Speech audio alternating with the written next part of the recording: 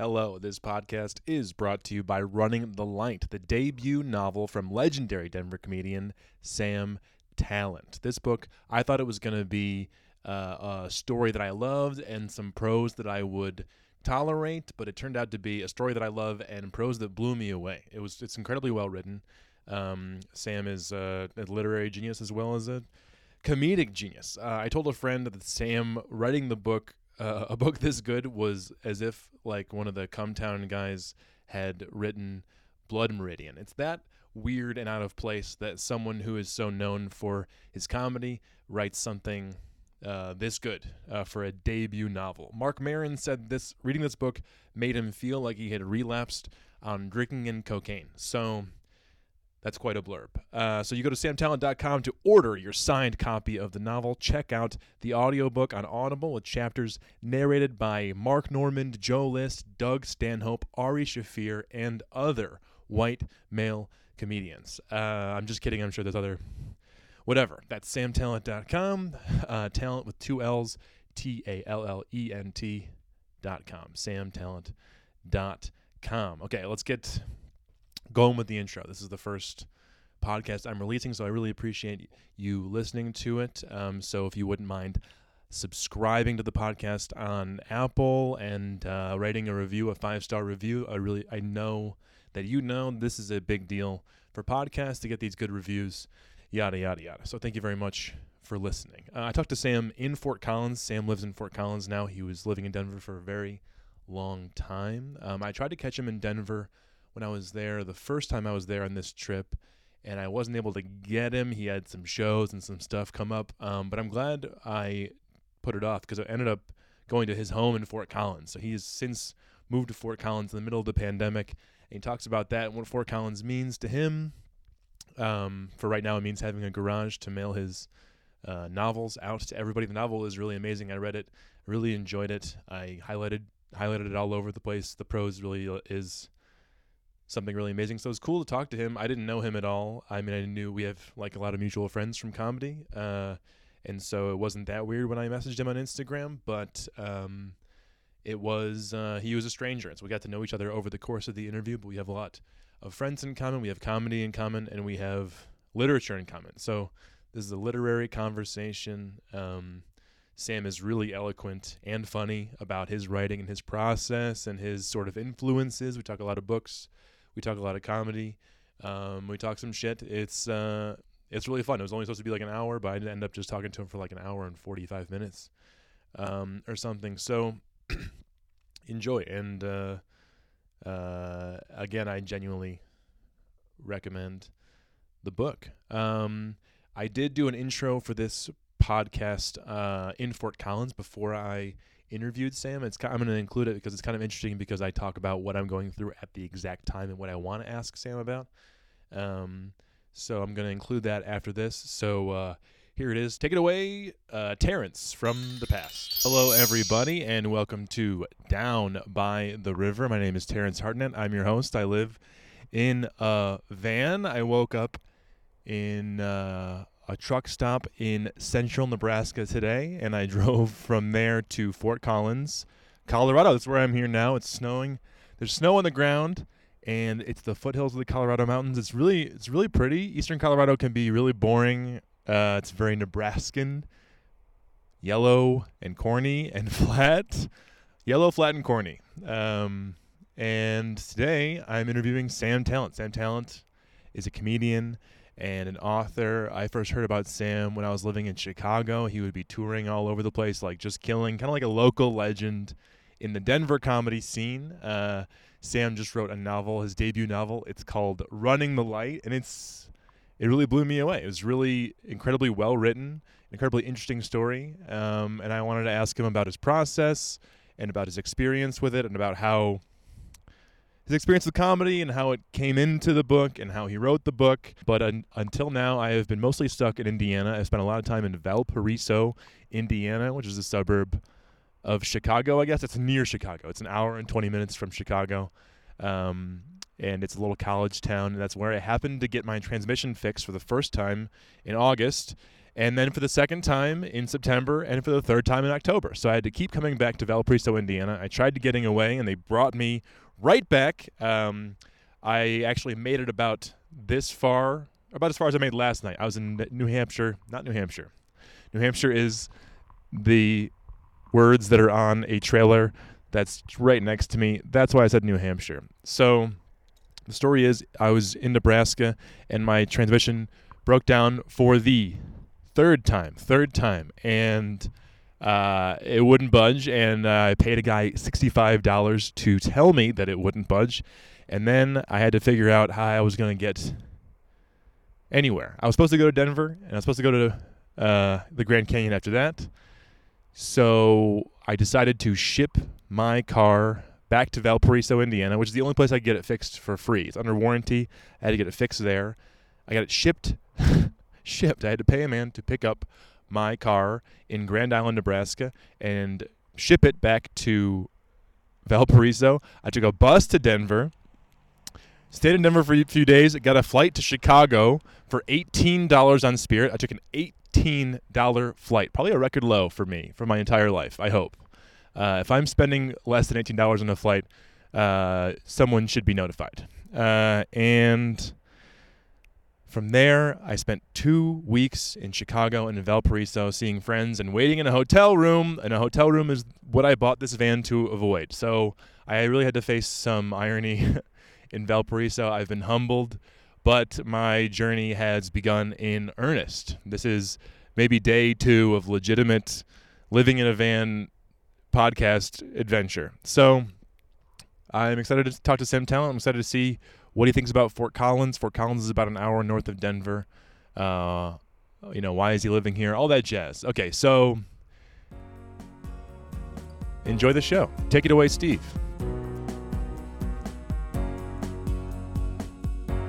Down, down, down by the river.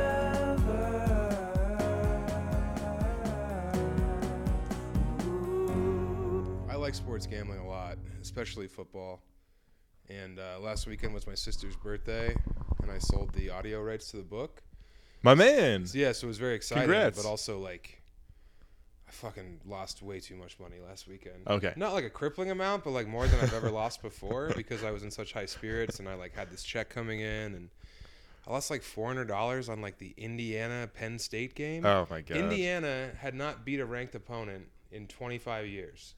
And last week they beat a ranked opponent. And you hate to have to lose on an it's their best night of their life. You bet against the underdog. Very exciting game.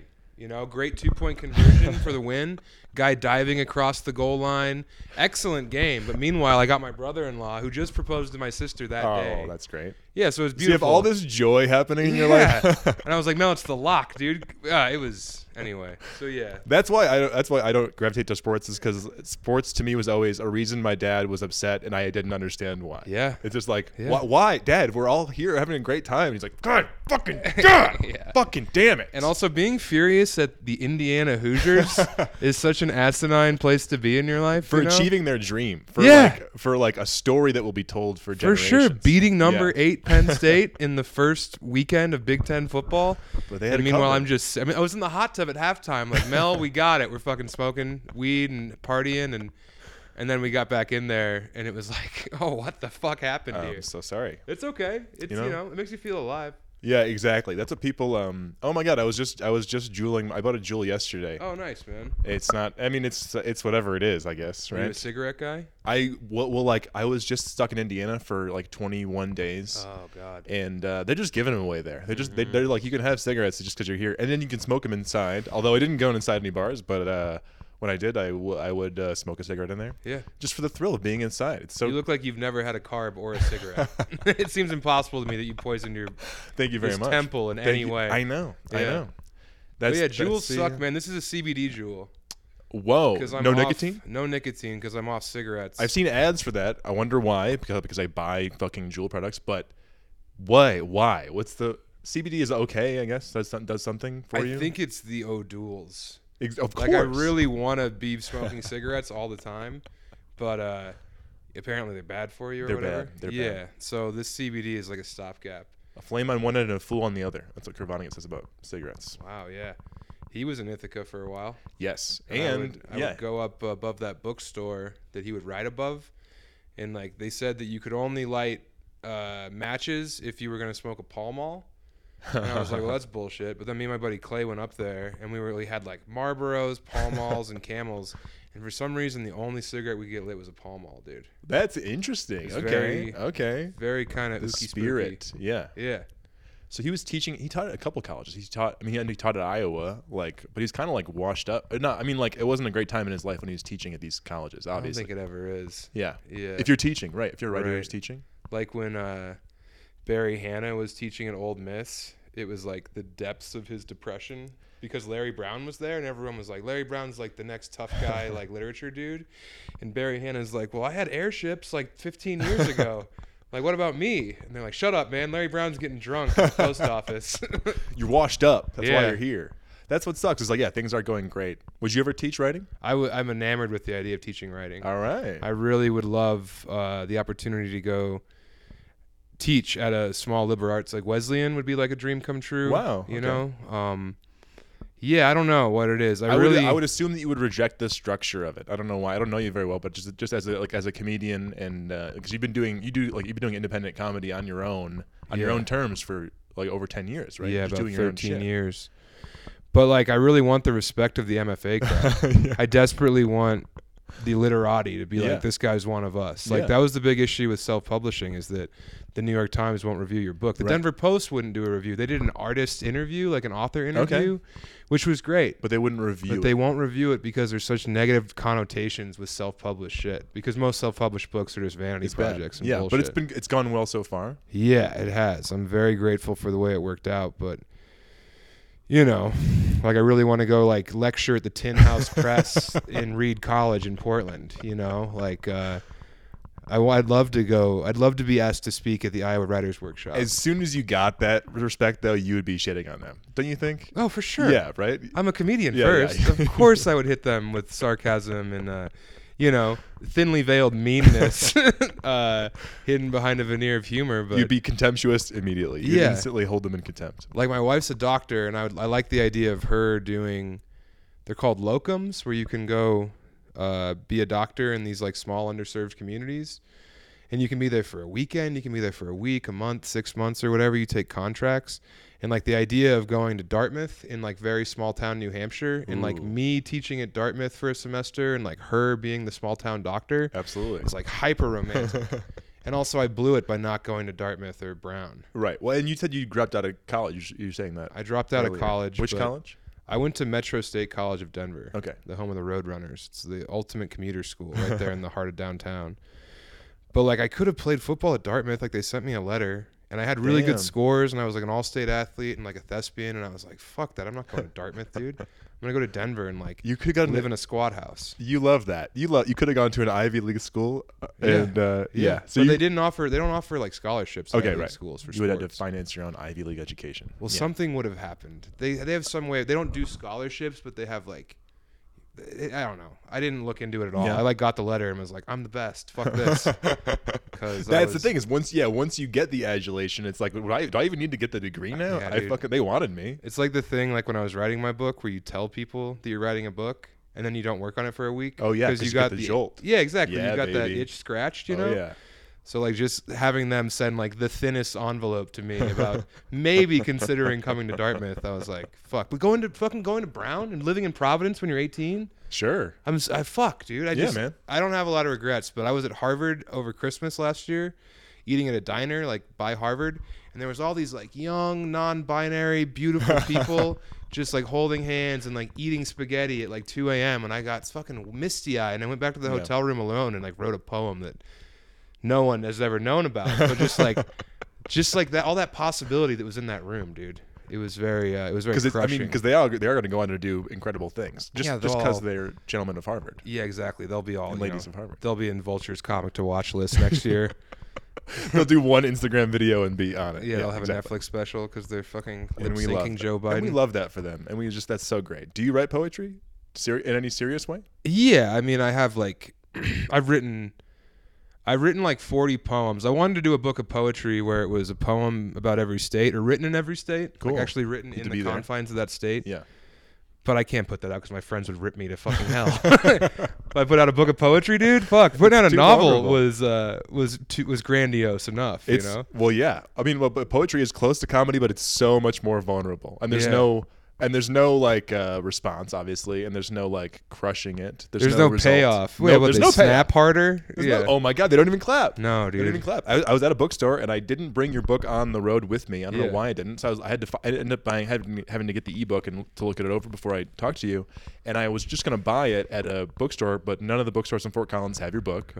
The Barnes Noble wants to talk to you about getting it into the local authors The section. one in Loveland? Or the one here in Fort Collins? Fort Collins.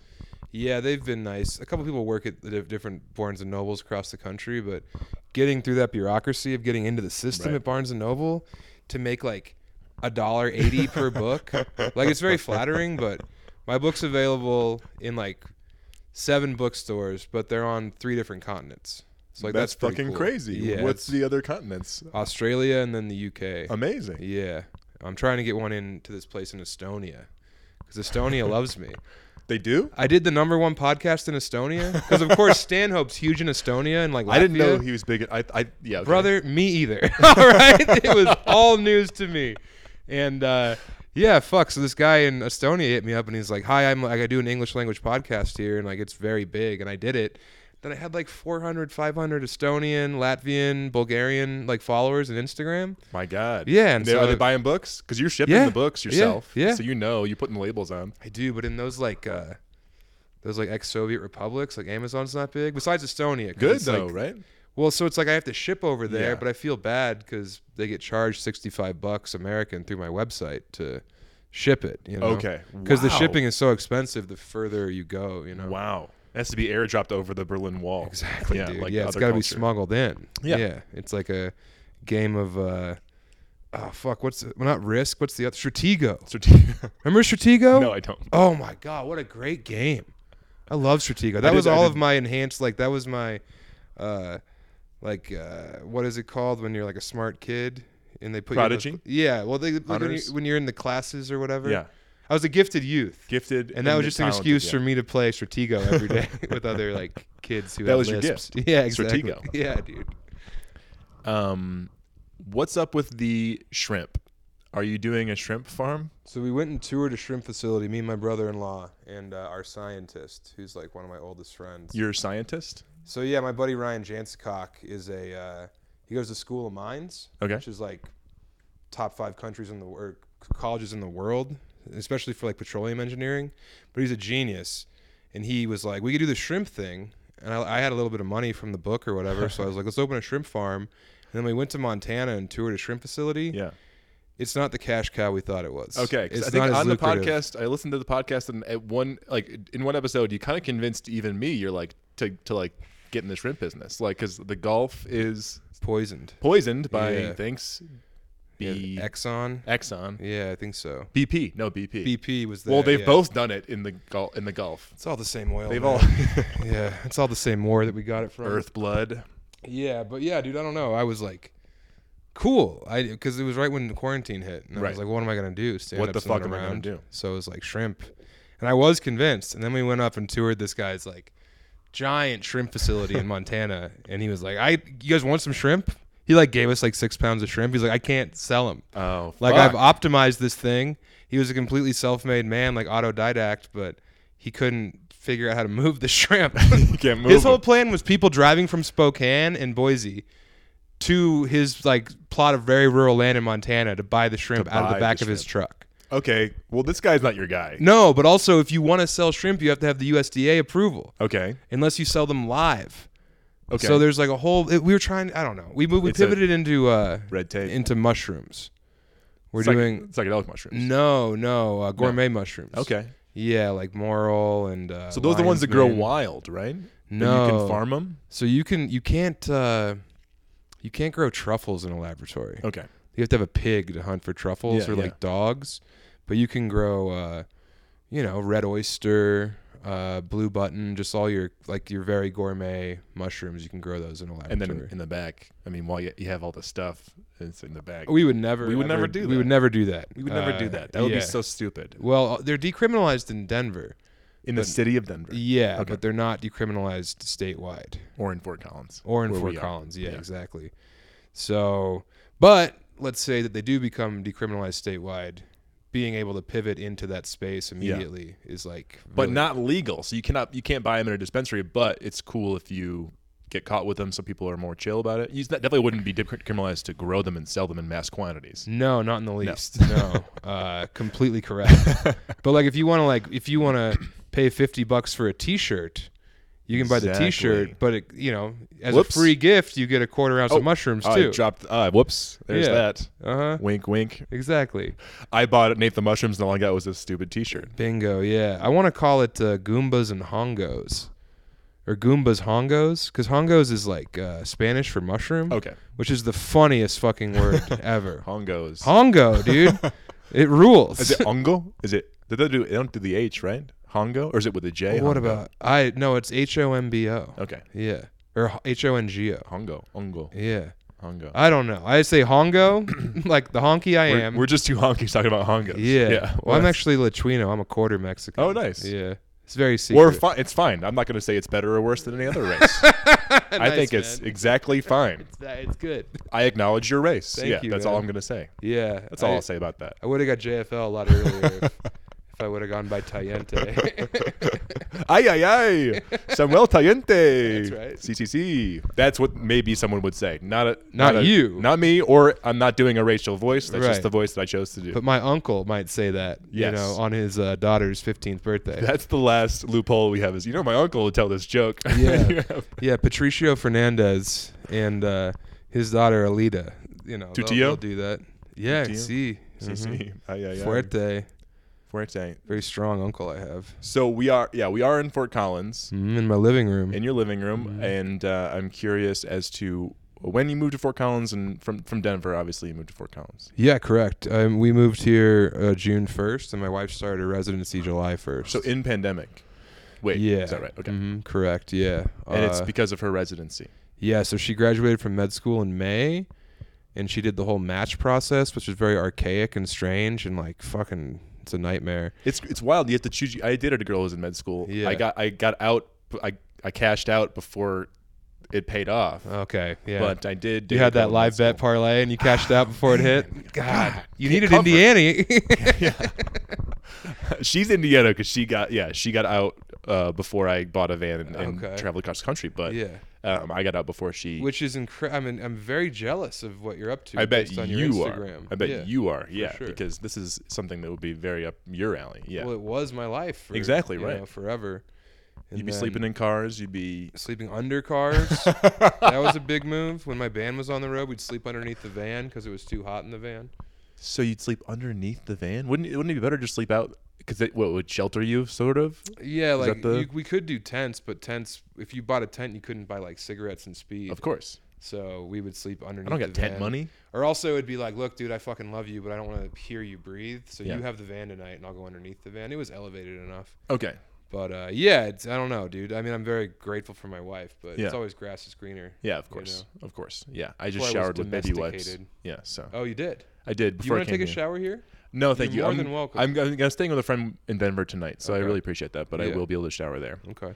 But But yeah, we moved up here during pandemic, and she matched into Fort Collins, which was her third preferred program, my second preferred program, so it worked out.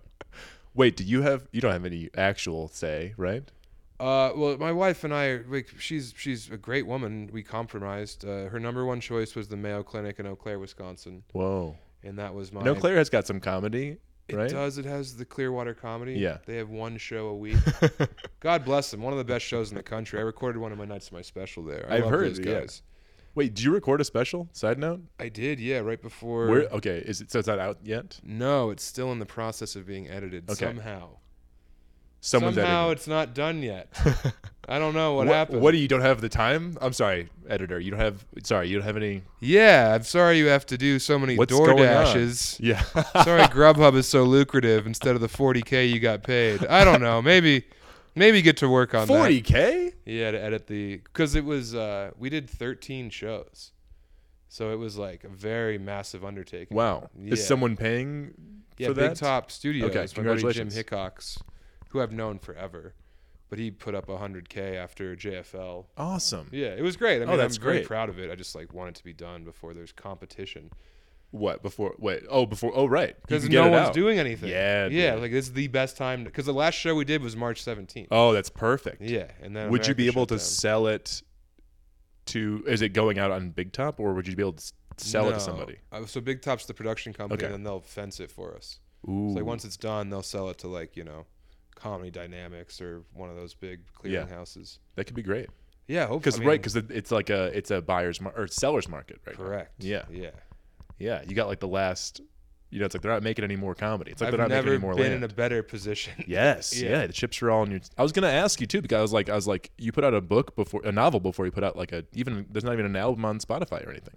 I'm in a live act, man. Yeah, Honestly, I don't want to sound arty or whatever, but like, I've never found the appeal of putting anything out unless people are in the room. okay. I always liked the idea of me being like Grateful Dead, where people would make bootlegs like of like Fish or Oysterhead. Like people would make bootlegs of my shit, and they'd be like, "I got the Cincinnati show," and then they like put that online. They go, did he do that fucking riff about this? And oh yeah, Exactly. he did. And he went long on it too. Yeah. Yeah. But like putting out my shit when you can't see the funny faces I'm making, like a special makes Right. sense, but Yeah. I wanted to do the special the way I always wanted to do it, which is my 13 favorite shows in the country. And Jim was like, "Do whatever you want." Jim's rich as hell. That's you amazing. know? Yeah, he's like he's generationally wealthy and generous and smart. He did Billy Wayne Davis's special. Cool. That's the kind of person you want to be friends with, is someone who's generationally wealthy but cool. And also And a they feel gifted guilty. comedian in his own right. Really? I mean, Nice. he's been nominated for an Andy Kaufman special award twice, I think. Great. Oh my god. Yeah, and then he moved to LA and pivoted into the production space. Good. I keep saying pivot. I'm sorry. I'm rereading All the Pretty Horses, and my vernacular is. I loved All the Pretty Horses. Oh, it's not my favorite Cormac book, but it's the one that I'll reread over and over again. It's gentler than most McCarthy. Yeah, and it's a love story about Yeah, man. boys, young men Yes. falling in love and the strength of that friendship you have and how it can carry you across borders and into prison and In shit. a Mexican prison. Yeah, excellent book. What's your favorite McCarthy? Blood Meridian, I think, is the Yeah. best book ever written in the English language. Wow. Well, I mean, what's a better book? Well, I think not. I wouldn't bring a book up at this point. I Yeah. don't think. Yeah. I mean, people could say Moby Dick, but that's so funny. the language is so archaic, it's hard to read. That's so funny because I was trying to explain to somebody like what like your deal is, like as I'm interviewing you, and I was like, he's a comedian, very well regarded comedian. Like I heard about you in Chicago, and you came through Chicago and all that stuff, and then you have this riffy ribbled podcast, Chubby Behemoth. Yeah. And I've been listening to that a little bit, and I was like, it's just like I was like, imagine like one of the Cumtown guys wrote Blood Meridian. How would you feel? Oh man, that's the book I picked. That's very, very kind. Isn't that funny? But yeah. like, it's Hopefully Mullen. Yeah, don't make me stop. Just cackling. Imagine Nick Mullen. Thank Yeah, you. yeah. They do bring different energies. Yeah, they definitely bring different energies Mullen's to a that. genius. He's Straight wild. up a genius. And when he goes off, yeah, you can see it when you see his brain working. I went to the live show and everyone loved just him and Staff riffing up top, and then they could take or leave the comedy that followed, the rehearsed bits that followed. But seeing them think up that shit and riff in real time was amazing. I'm not one of those guys that like says genius about everyone. But you Nick know? Mullen. But Nick Mullen's like literally a genius. That's great. I mean, if you listen to Cumtown, the ability for him to be so anti-intellectual while also being notably smart and like have such a sweeping knowledge base, dude. Like, it's amazing how dumb he can come off. Like, there's a genius in that, Yeah, and he puts their finger on. He's like, this is this kind of guy who like, and he'll name 4 details, and you're like, oh my god, that's that guy. Like, he's able to pull shit. I love in Cumtown how afraid they are to like know the name of something.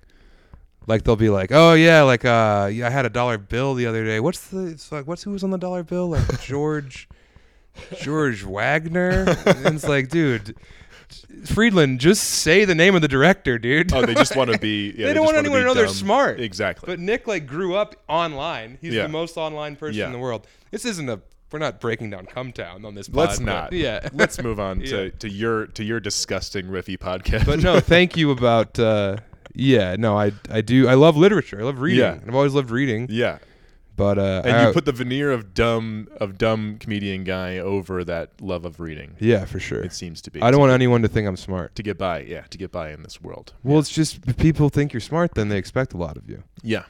and they like. I'd much rather be underestimated than overestimated. And then you rise to the occasion, and you can pleasantly surprise somebody. Oh yeah, for sure. With a Cormac McCarthy reference or something. Yeah. Yeah. So okay, the book is out, and I don't know, because as a guy who you're putting a special out, but you put a novel out first, essentially. That's what you put out before you put out your special. So now you're a novelist / comedian. And I think it's interesting to ask you this because I know Billy Ray Schaefer, the main character in your novel, Running the Light, which is available at samtalent.com. Yeah, unless you live abroad, just go to Amazon. Unless you live in Estonia. Save yourself $45. I don't hate you for it. That's very nice. But if you're in the United States, don't buy it from Amazon. Just buy it from Sam Talent. $5 more dollars. And you'll sign it. Yeah. Yeah. And that means a lot. Thanks. Yeah. Yeah, it means $7 extra in my pocket. That's what it means. That's what it means. Yeah. But the main character, Billy Ray Schaefer, he's obsessed with being a comedian, and with his identity is wrapped up in him doing comedy. That's all he has left. You're right. It keeps coming up like that.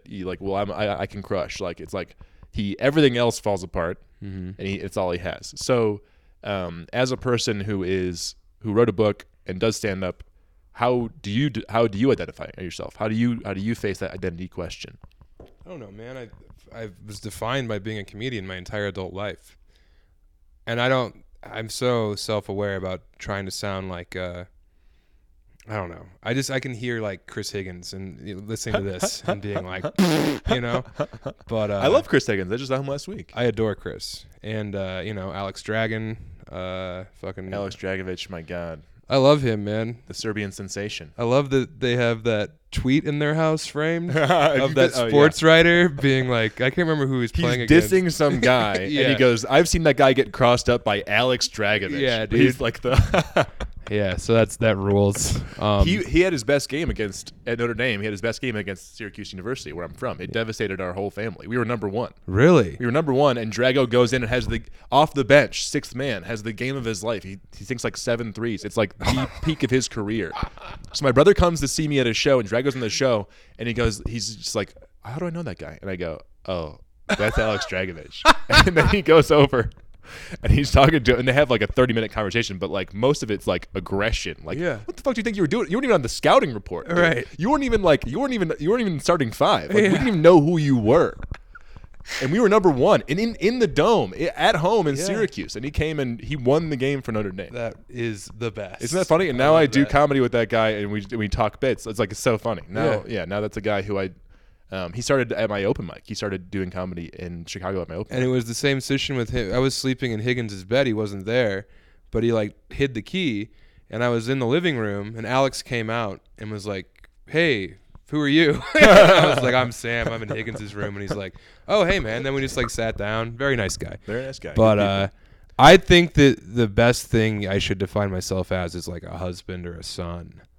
You know what I mean? Is your wife here? Is that why you're My saying wife's stuff not like that? here. My wife's at work. You're She's doing such a another sweetheart. fucking 15-hour shift or You're whatever. so sweet. But that's like really what matters at the end of the day. Of course it is. You know? Like, I don't know, dude. Forever it was like I need to be a comedian and I need to fucking kill every night. And like, it's very unhealthy, that pressure that you put on yourself. But like, I don't know, dude. If I had to choose one, I think I've already... I think people know I'm a good comic already. Yeah. And I'm like respected in most circles. I really would love to go down as like one of the best novelists. So ever. if it was like gun to your head, you had to pick one or the other right now. You did Sophie's Choice, these two careers. And I never would have thought that until during quarantine where I'm not doing stand-up. Yeah. I've done like very few gigs, but like I didn't think I could ever do that. And then we got put on hold, and I don't know. If I had to choose one or the other, I think I'd much rather live like long-term survival, being an author is much better than being a nightclub comic. Right. I don't know. It's a really impossible question because if I couldn't do stand-up again, I'd lose my mind. You know what I There mean? you go. So you wouldn't. Yeah. Okay. So you wouldn't. I never want to quit stand-up. There you go. Ever. I always want to be a comedian. But like writing is, I don't know. People reading my book and saying that they loved it, or it was like the first book they've ever read, or, you know, I got a lot of that, dude. I got so much of that. Yeah. Or you know what's fun is I've people. never read a book before. These are pretty good. I like these things. Yeah, they're like, this is the best book I've ever read. And the only other book I read was like Don Rickles' biography. I read Hatchet in middle school. And Yeah, then, exactly. Gary Paulson, man. Nice. That book rules. But I got it's funny when people like haven't read a lot, you know? Yeah. And they'll be like, I love your because book, they're your man. friend or they know you from comedy and they go, I got to support that. I should read this. It's about Yeah, comedy. and I don't think anyone thought it was going to be a literary masterpiece. Yes, but which it is. What it is. Yeah, it's like No, I didn't butter your bread yet, but I want to tell you, like I picked it up. Like I was like, I know Sam Tallent's a great storyteller. I saw you perform a few times I saw you perform and anyway, and I was like, it'll be good stories about stand up. It'll be an interesting, compelling narrative about the thing that I love, and so Yeah. I'm going to be into it no matter what. I was picturing the language being more kind of sparse and Cormac McCarthy and kind of like the like these Heming. I don't know. I was like, he's probably like a Hemingway kind of guy, like Sure. you know what I mean? Yeah. But I was blown away by the language on the sentence and paragraph level. Like it's beautifully written prose, and that really surprised me. And I just and it kept drawing me in. I mean, I would have read the whole thing because I love comedy, and this is like a thing that's happening in comedy right now. Is people are reading your book and comparing it. Like Stanhope is obsessed with it. Yeah. You might be on fucking WTF with Mark Maron. Who knows? He just Fingers got crossed, it. man. Yeah, he just tweeted That would be about great. it. That Yeah. would be great. But I mean, like, yeah, I thought it was gonna be good stand-up stories, and that would be enough. But like, the prose is like fucking up there with the heavy hitters, dude. Yeah, I wouldn't have put it out unless it was like, you know, as good as I hope that it is, you know. Good. Well, yeah, Yeah. you did it, And and you wrote it in 18 months. Yeah, I mean, it's hard. I was in Vegas when I wrote it, Okay. and it might have even because I wrote like around 100,000 words of a different thing, and then 100,000 words of a different thing. So I wrote like one thing, and there was probably like 50,000 words, and then that kind of like ended up turning into this different things. And then I was writing short stories too, so I probably pumped out like 130, 150,000 words of just different long form fiction. And then the first chapter of Running the Light was just a segment of the third thing I was working on. Okay. And then I was like, damn, I can write this guy a lot easier. So he was gonna be like what, one guy of many So I characters? was like writing this like thing about like this kind of disillusioned, like it was very heavy Jesus son type shit. Okay.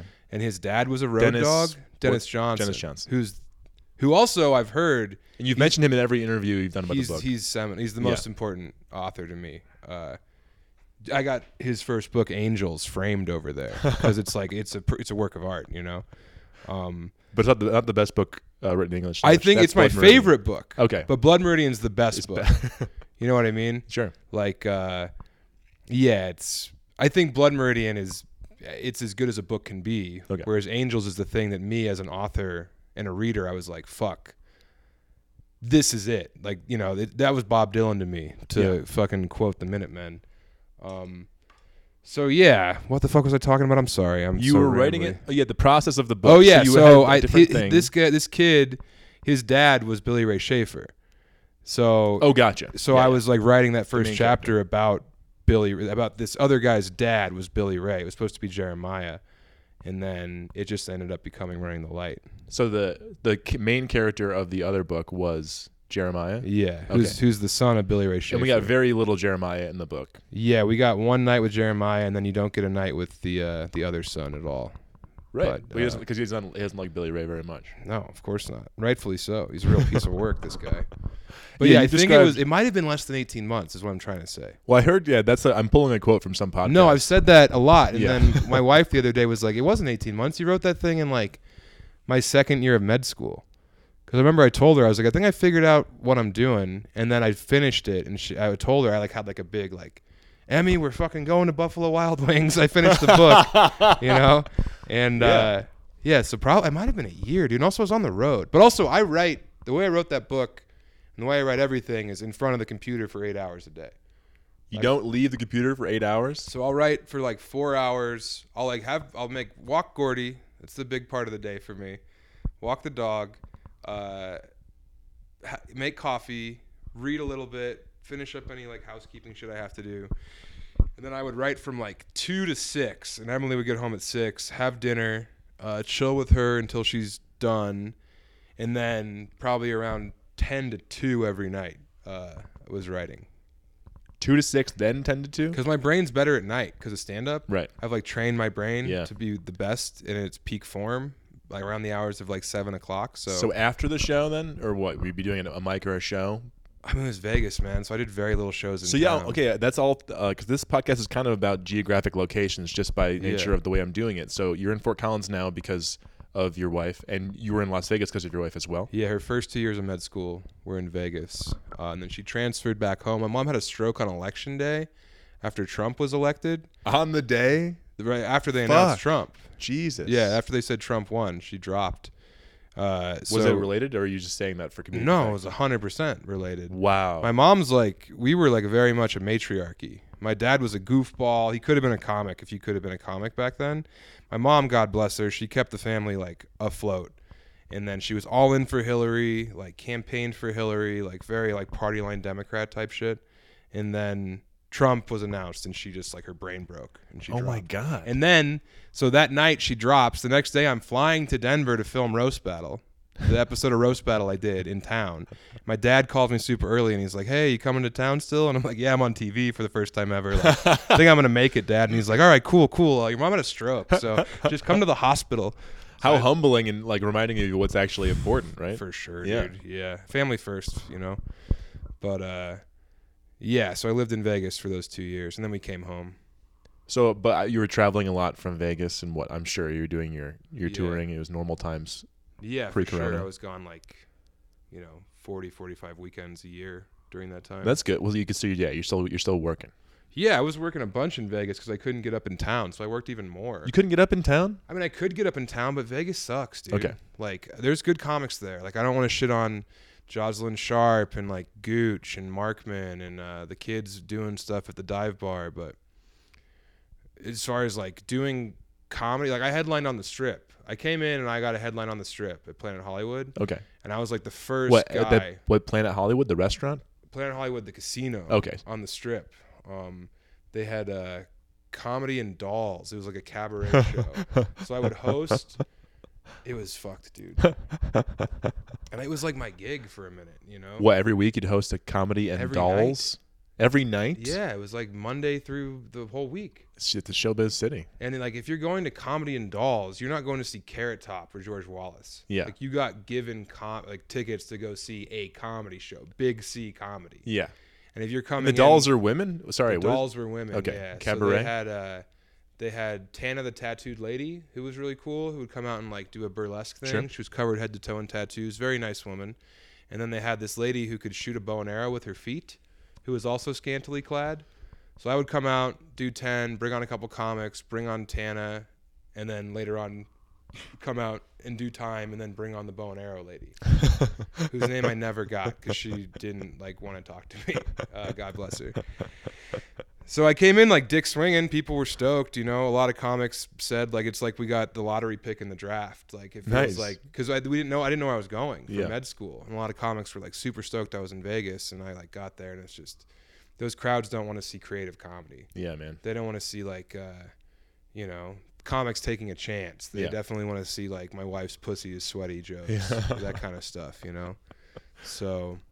Yeah, But you work a room. You like a room full of drunks. When I was just gonna say, I saw you in Kansas, not Kansas City, but Lawrence, Kansas, at the weird comedy festival 5 years ago, Riptide Comedy Festival. Harpoon Fest or No, Riptide. It was yeah. like a it was a fest. I was there. It was Peter a fest. Lyrene put Sure. it on, right? Good- Okay. A guy brought me, and they didn't even know I was coming. It was it was like I just started comedy, but you were I saw you work a huge bar room full of drunks. Yeah, at that weird arcade bar, right? Yeah, some weird. Jackpot, I think. Look at you. This is 5 years ago.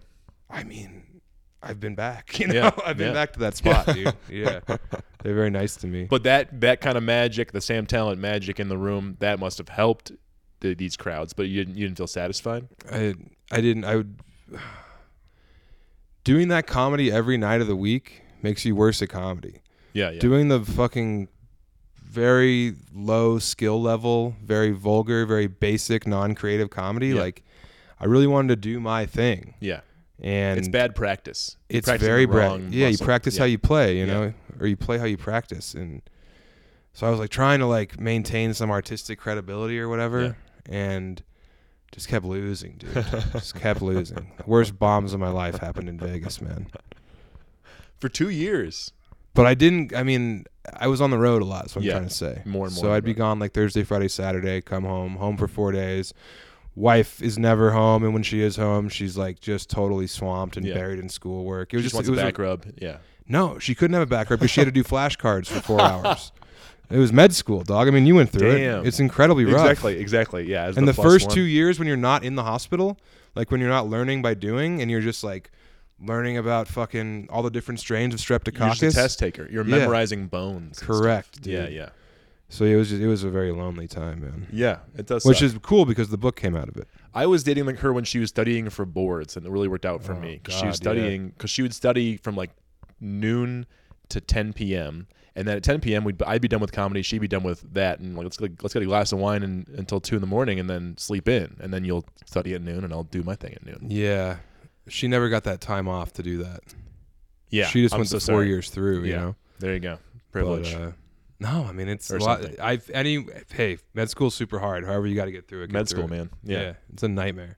Okay, the process. Yeah, I'm so curious about the process of 8 hours a day. How many words is a word count thing, or is it just working until you're done? Because aren't you just sitting in front of the laptop? Sitting in front of a Staring. laptop at my kitchen table. Back then, I was still smoking weed and cigarettes, so it was like just weed all day, fucking coffee all day. It's just punctuated by cigarettes. Yeah. You know, when I hit a wall, I'd go outside and fucking blast a smoke. Which is what I mean, like, which unfortunately does work. I mean, like Nicotine's kind a of, stimulant. nicotine, Yeah, it's good for your brain, bad for your body. yeah, But yeah, so I'm not like prolific, but I am a hard worker. yeah. You know what I mean? Yeah. Like I'm a lot better at like doing the like even in stand up. Like I have to write on stage, Yeah. and that means I have to do 5 fucking shows at Go Bananas that weekend, and by the end of it, I have a new 5 minutes. Right. As opposed to going up there with some semblance of a fucking plan, instead of just literally throwing spaghetti at the wall every time. I definitely know the right way to do it the wrong way, if that makes sense. The right way to do it the wrong way. Because you Yeah. think writing on stage is the wrong way to do it. I mean, I'm envious of the people who can sit down, fill up a notebook, go on stage with ideas that they have some idea are funny, Right. as opposed to me just going up there with the line "fudge judge" in my hand and trying to fucking. Which does rhyme. It does rhyme, It yeah. rhymes. Thank. That's the key, Yeah. You know, but going up there with like this one pearl. And then having to build the oyster and the shell and the plate to deliver this one pearl. You know what I mean? So yeah, I sat in front of the computer. I would try and hit 1,000 words a day. But if I could do more, I could do more. And Yeah. the first 2 hours every day were pretty much me like going over what I wrote the night before. Because I didn't have an outline or a plan for this. It just Yep. kind of like, it made sense, all the stuff he did, I guess is the best way to put it. And like, kind of like when I'm on stage, me figuring out what's happening along with either the crowd or the character made it more of an organic thing. So I Yeah. think the book makes sense. Like, it does make sense that he would do that. The book makes a lot of sense. Yes, like in this instance, given these circumstances, he would probably do this thing. Well, it takes And I was place- right yeah. there with him, like, oh yeah, of course he would fucking drink Listerine. It's very present. It's Oh, very thanks, present man. book. It's like it takes place over the course of a week, and each day is just the day. Like the chapters are all days in the week. Which makes it very readable. Yes, it is. It kind of Yeah. feels hacky, honestly, that I did that, you know? But, 1 week in the life of a it's easy to pitch. and it's also the most, you know, it's the ultimate week in his life. You know, I don't want to give it away Yes. or anything, but, you know, there's like a lot of very, very big things happen to Yeah. him during this week. And so, yeah, I would just be in front of the computer, typing, revising the first. You're not supposed to reread what you wrote the day before, they all say. I've heard not. George Saunders says what? Do you like George Saunders? I love George Saunders. He says that he starts every day by taking the temperature of what he wrote the day before and Yeah. seeing if am I there or do I need to shift it. He'll edit the day before it's writing before he does the That's what I did. thing. I love There you George go. You're in Saunders. good All right, company. cool, good. Syracuse University professor. Yeah, dude. I know.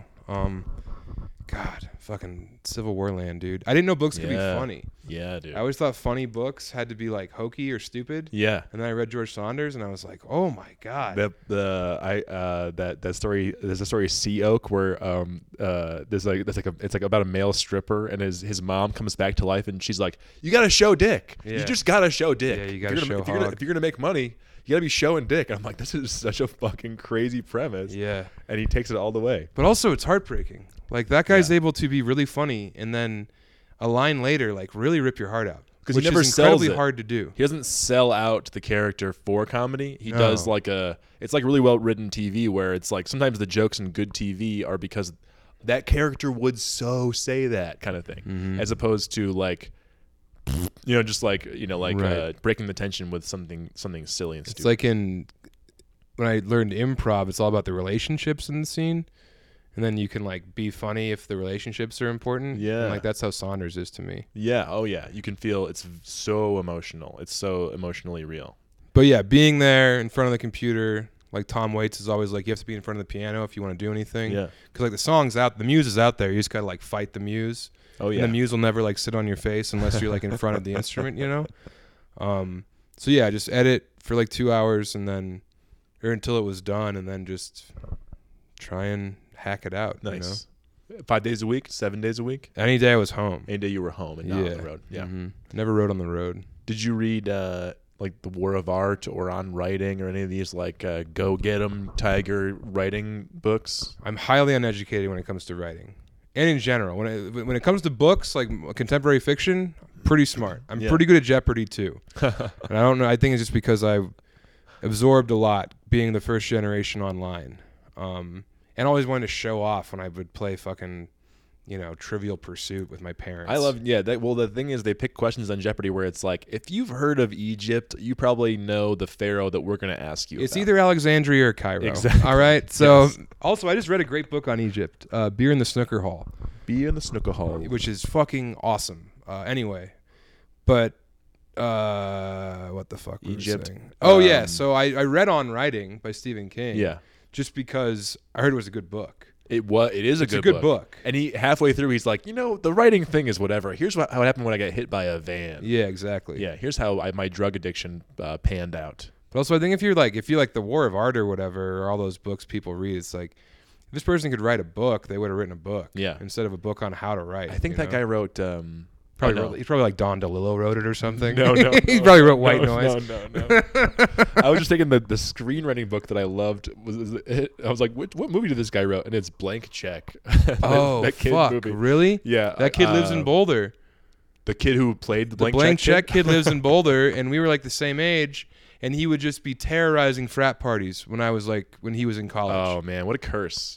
He was a Blank Check kid. To be that guy. That's yeah. it. He didn't Yeah. have a big career after that. Right. It's like if Macaulay Culkin only had Home Alone and then Yeah. got released into the wild, Right. you'd have the same. So he'd just be up there kinda like finger banging and spitting on co-eds and like pouring Patron over people's eyes. It's a curse, man. Yeah, I mean, it's like his parents shouldn't have let him do that, or they should have given him better guidance while he did, or something. I Don't turn know. out your kids. Don't do. Yeah, don't Yeah. don't turn a trick on your kids. But no, I haven't. I didn't like major in writing or anything either. Just read a lot. Reading was always really important to me and my family. It worked out. For sure, yeah. Your dad did the edits. My dad edited it. Yeah, my dad was the guy like Geek Love. I'm rereading for this book club, and Geek Love and Which you also mentioned in interviews. As really important. Yeah, so it's funny that I'm reading it again. It's about like a family of fucking sideshow freaks. Catherine Dunn. Yeah. And like my dad gave me Geek Love. He gave me like Joe and like Father and Son by Larry Brown. Because I like to read, but he was like, look, man, you don't have to read Catcher in the Rye. Like Yeah. you can read this other cool Although it stuff rules, too. though. Have you read Catcher in the Rye? It rules. Of course, when I was a youth, But yeah, so I don't have like a big education. My dad did the edits. My wife did a pass on the edits. Like my father-in-law did a pass on the edits. But yeah, I mean, there's still That's very vulnerable, though, isn't it? I mean, like that process. I mean, your dad. I mean, like first of all, if I'm writing a book, I'm writing it to impress my dad, basically. Yeah. So having him read it first and then tell me what's wrong with it would be a very huge issue. I wasn't for me. asking for any kind of input on the story. Okay. It was literally copy editing. Oh, good. Okay. Yeah, it was like, Yeah. okay, should I use a comma here? And there's like every time, I've gone through again, and then a kid liked it a lot, and he gave me more edits like after it was Nice. published. So there's been revisions throughout the process, and I think it's pretty close to being like, but when it first came out, like there was still fucking mistakes and stuff in there. And there, would you fix them? No. So after I was turned on to the fact that they were wrong, I would then go back in and like edit the manuscript and then upload it to Amazon. Oh, wow. Okay. Yeah. Which and the ones that are printed, those are mistakes. The first, I think, 1,500 1,500. have, pornography is spelt wrong, and there's Come on, like, Dad. Come on. Yeah, You don't know how to spell I know. porno? My Come on. dad loves porno. But yeah, I didn't ask for them to give me any input on. So that was the discussion. What you had to lay that down. I didn't have to lay it down, but I was like, look, Dad, I would love if you would edit this, but the book's good. Like, I don't need you to tell me if it's good or bad. Okay. I believe in the book. Okay. And he loved, my dad's my biggest fan. Him and my mom, like, they Nice. love what I do. So I was like, yeah, so just like, please go by line and tell me if anything's spelt wrong, or it's is really confusing for me. ITS Yeah. with an Well, apostrophe or That's not. not possessive. That's what's so crazy. Yeah, I know. Because everywhere else is IT apostrophe S. Or like apostrophe S is possessive. Right. Sam's book. It's SAM apostrophe But S. it is. It's a contraction of it is. Yeah. And once they did the contraction, they go, well, what the hell are we going to do for when it belongs to it? And they go, I don't know. We'll just do the other one. I know. It's irregular. It's highly irregular. So that fucks with me. It's also funny in that, I don't know. I don't want to repeat myself if you've listened to interviews I've done, but like in the book, you can tell when I was reading Graham Greene because there's like a million colons. I went on this colon spree where I was like doing sentences with like 3 colons in them because he does that a bunch. But no semicolons. Colons. I use a semicolon when it's appropriate. Yeah. And like I was really enamored with the idea of doing like I think it's called auto-synditon or auto-synditation, which Cormac does, where it's just he does and all the time, and Okay. he uses no commas. Okay. And I wanted to do no quotation marks for the dialogue and Yeah. shit. And then I read a story I did like that, and I was like, God, this is It's pretentious. pretentious, right? For sure. You have to literally be the best writer in the world Yeah, to pull to that off. distinguish. You have Yeah. to know it's someone's voice. Yeah, Yeah. I like quotation marks. I think it makes sense. Use the tools that are afforded to you. Yeah, right. You have Yeah. these marks. Yeah, you're trying to communicate something, so don't be obtuse or Yeah. intentionally obscure your meaning. Purposely obtuse pisses me off. Yeah, because you're obtuse for the sake of pretension. Yeah. Just looking Semicolons. affected is like my biggest fear. Uh-huh. Anyone thinking I'm pretentious or like doing something to look arty or something, I loathe that in people, and I hate it in myself too. If That's I'm the ever comedian. guilty That's of the it. comedian in you. I think that's because 'Cause artifice. I'm self-editing all the time. Yeah, artifice is instantly alienating to an audience. They and go, disgusting. This guy's not. Yeah. That's a really good way to put that. Yeah. Well done. Oh, thanks. Yeah. It was a very good interview. I'm really enjoying myself. Thanks, man. I really enjoyed the book. I was really excited to talk to you. So Usually they suck. Yeah. Well, I think in person. I think as you talked about the specials, like in person podcasting is like dead right now, and so I'm gonna Yeah. have about to have coronavirus and the corner on the in person podcasting market. Although I 100%. tested negative very recently. I'm glad to hear that. Yeah, because I'm in your home breathing. My wife knew that you were this close to me without a mask. I know. You'd be dead. But I tested negative rather. What's negative? Yeah. And then it was negative. And then I was just in a hotel in a van until now. Okay, So good. No worries, Yeah, man. you seem like the image of health. Yeah. I like the no carbs, no cigarettes. Mm-hmm. And yes, I have definitely done no carbs and no cigarettes for a long time. But now it's the end of the world. Right, live it up, man. So- There'll be plenty of time not to eat carbs in the gonna death have some- camps. yeah, I'm gonna have some pasta, man. Yeah. You said in an interview that I heard, you said you don't believe in altruism. I don't think you do anything altruistically. I think even if you're doing it, Well, you don't know me very well. I don't in the least. No, yeah. No, go on. No, I just think, I mean, even if you're doing it because you think it's the right thing to do, that's still like you're like morally have the high ground. You're getting your jollies off of I did a good deed. Yeah, exactly.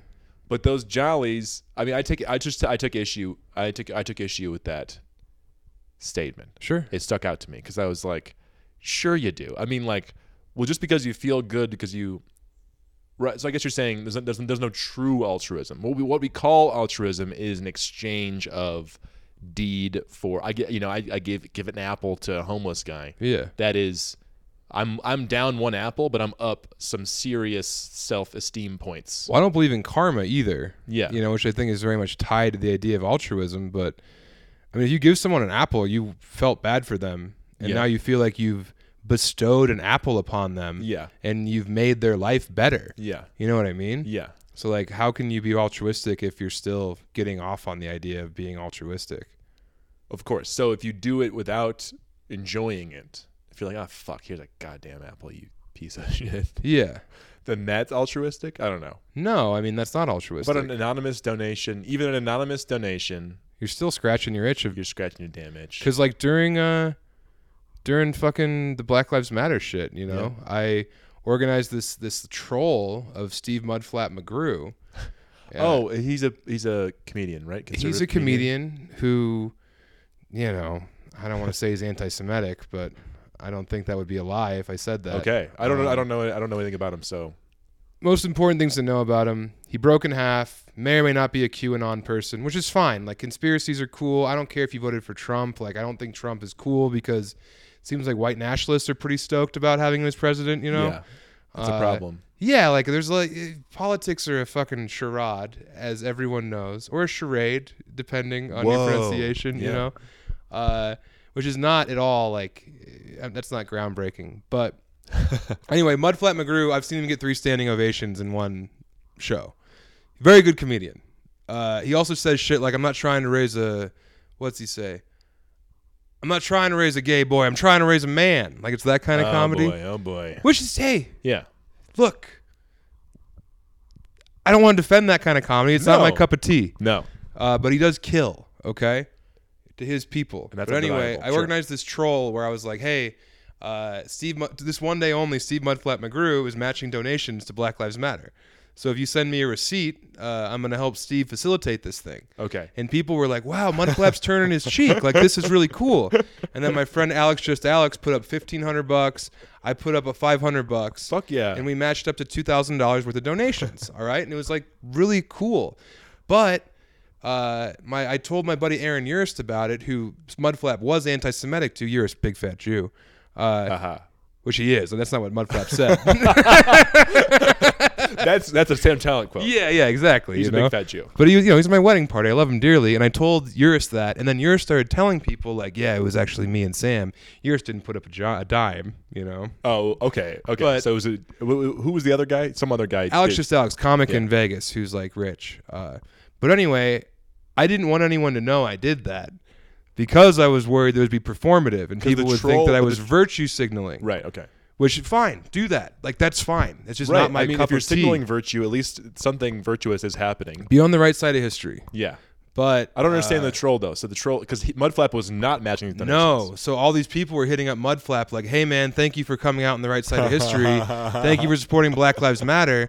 And then Mudflap was put in the position where he had to say, I don't support Black Lives Matter. Okay. It's a chess He move. had I to say it out loud because his base was furious that they saw all these screenshots tagged okay. with him. Very good. Very so good. he had to be on his Facebook, be like, I don't support this shit, Wow. which was great. That was a win. You're forcing. It's they say that's actually a very good. It's like you did a non-violent protest against Mudflap. Is what you said. It's like the key is forcing your opponent to publicly do the bad thing. Correct. Like you lay your neck down and you force them to put their boot on your head. Correct. So you got Mudflap. I flap attacked.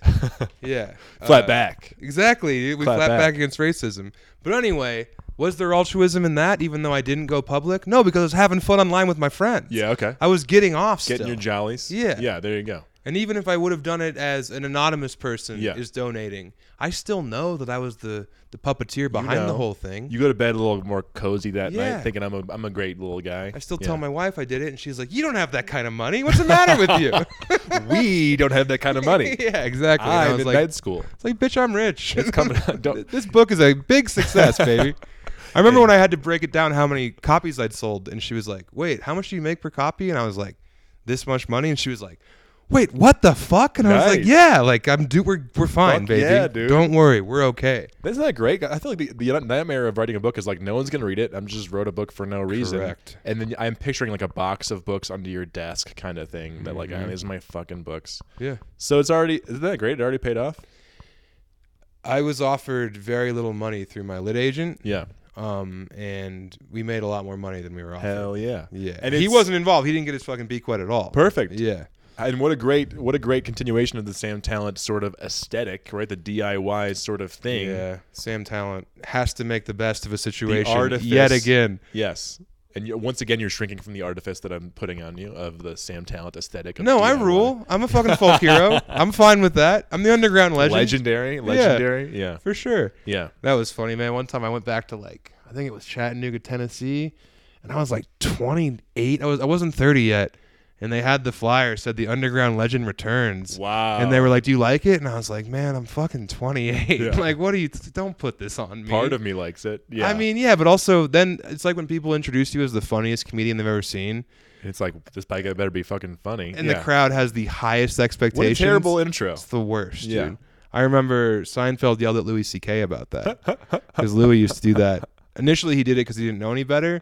Then later on, when he would open for Seinfeld, he would do it just to fuck over Seinfeld. Yeah. That's very good stuff. Oh, for sure. It rules. What is your personal relationship with cocaine?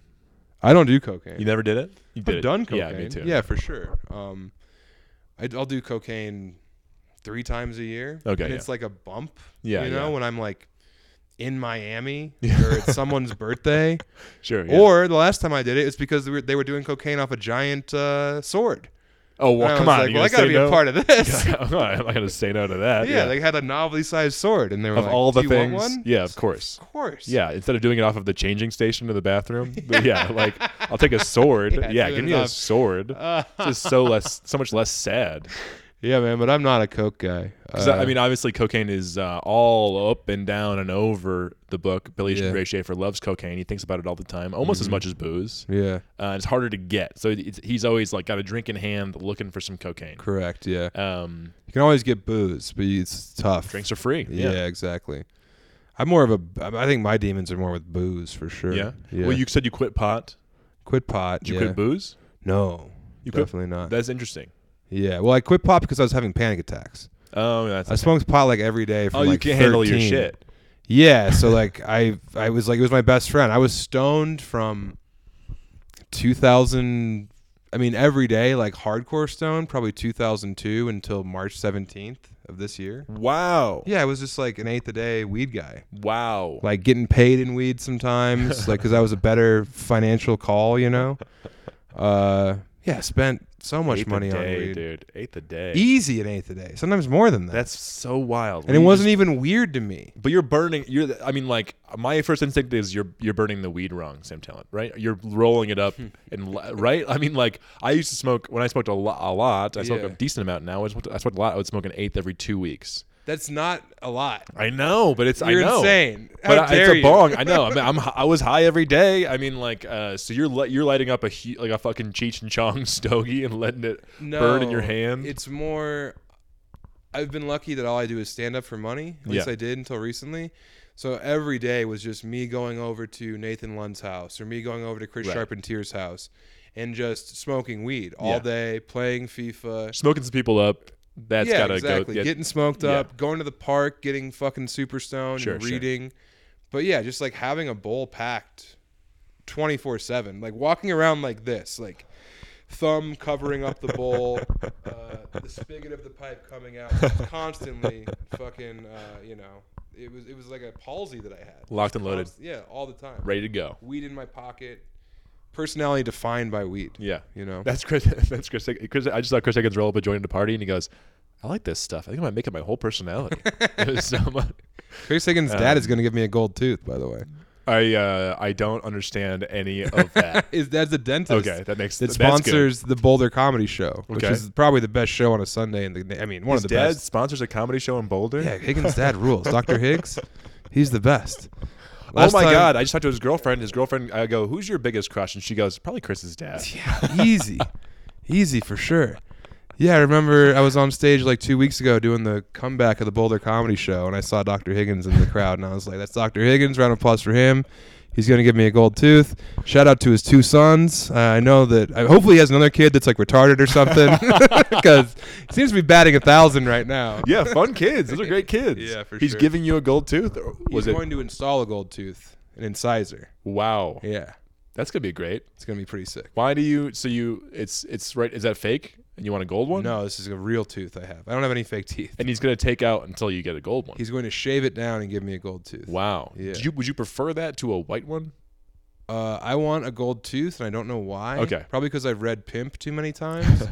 But I thought it was always be a better move than a wedding ring, would be the gold tooth. Because it's like permanent, you know? My wife was like, no way. And she was like, if you sell X amount of books, fine. Wow. And I did. And I was like, you blew Getting it, a gold lady. Yeah, getting this gold tooth. You picked the wrong line. Yeah, exactly. You picked the under, and yeah, that's a mistake. Overhit Yeah. hard. Overhit in the first half, baby. We covered. Yeah, we covered hard. We covered. So Yeah. yeah, Daddy's getting a gold inside. You need to reassess your betting model, Oh. baby. I would never do that. But Yeah. yeah. There you go. That's the difference between you and me. For sure. You wouldn't get a gold tooth? Not a gold tooth kind of guy. Yeah, it's all right. Which you probably knew when you walked in and you called me handsome, which I appreciate. I never assume. Yeah. But yeah, you're a strikingly handsome Thank you person. very much. Yeah. I want to get that on because you said it off mic. I want to make sure I have it on. Yeah. So Good call. I'll add it to my mixtape of different people. I calling me think that's handsome. why I'm enjoying this conversation so much, because it literally feels like I'm on television. Like there's this like Yeah. stunning jawbone across Yeah. from me, and we're sitting in these Hey, chairs. these are so tonight show right? chairs. I know, dude. It's I crazy. agree. I know you can make your own TV show now. It's great. I could, Yeah. man. Yeah. If I And then cared about soon- producing content at yeah. all. Yeah, and then soon you'll see me. I'll be hosting, Celebrity Circle Jerk or whatever. He'll be on Access Hollywood. Yeah, and it'll be. You'll see the soul behind my eyes is entirely gone. Yeah, man. But they'll see also that swimming pool. Boom. You know what I mean? Come on over anytime. I'm all about selling out. Anytime. I cannot wait to sell You out. are not all about selling No, out. literally not trying to be cool.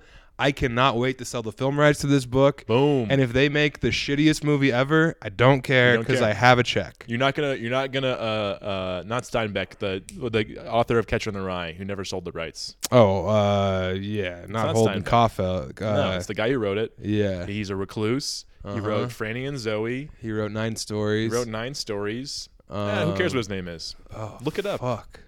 Fucking How look it insane up, is it that we've had this very pretentious literary Yes, conversation? We're killing it, and yet he starts with an S. Salinger. Salinger, thank you Yeah, very J.D. much. Salinger. You're not going to Salinger it, where he refused to. Although it would have been a great movie. Catcher in the Rye would be a great movie. Maybe it wouldn't be. It would be one of those movies they made every 15 years. They would update it, and like the one they make this time would have like it would be like a black kid or Oh, yeah. something. Finally, you know. Sure. If Yeah. you want to go racial? Yeah, let's talk about race. Well, you know what I mean. Like Yeah, it's of just course. like it'd No, be I'm one of those kidding. movies that reflected what was going on. Like fuck, what's that movie they make every 20 years? I don't know, but it would just be like it would be a reflection held up to Ooh, society. a Chalamet Catcher in the Rye? Yeah, I'll be Oh, there. Come on, I'll dude, be what there a on babe. I'll be there on day 1. Yeah. Ooh. Thank you very much, Salinger. So the movie rights. Who's going to play Billy Ray Schaefer? Perfect World. What's his name? The guy that was in Step Brothers with Will Ferrell. John C. Reilly. John C. Reilly, I think would be perfect. Ooh. He's the one I have in my head. Is he sloppy enough? I mean, like I picture this is a fat slob of a man, Billy Ray Schaefer. Or is he? I think he bulks up a little bit for Yeah. the role. Yeah, you gotta have him do that. But you know, I think he's also 6'2", Yeah, yeah. and Well, a he's an lot of- incredible actor too. Oh, and He's also so funny. Yeah, he's really funny, and also he has the chops. I mean, He's got chops for days. I didn't know. I know him from Step Brothers, and I was like, "What? He's Yeah. got such chops." yeah. I mean, Philip Seymour Hoffman would have been sick. The dark horse one that I think could really like launch his career again is Donald Logue. I don't know. Donald Logue. Donald Hit me Logue again. was in a bunch of bad TV shows. Well, I don't know what his most. He was in this movie called The Tao of Steve, No. which came out when I was probably 12, and it was about a fat guy who played disc golf and got laid too much, and like he like smoked weed and like lived in I think Santa Fe, and my family spent a lot of time in Taos and Santa Fe growing up, so this is like a very important movie for me, and I've always loved him, and he's like kind of a big hulking man. Nice. Okay. Yeah, so I think if you put some sideburns on him, some mutton chops. Oh yeah. Yeah.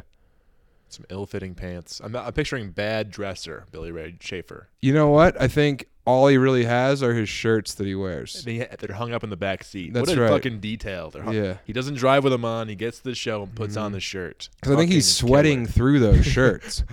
And he wears like cowboy Absolutely. snap shirts. Yeah. Like rock. I think that he definitely has a shirt budget. Are they like studded, like with the pattern on the front kind of thing? They're all the shirts I have up in my closet.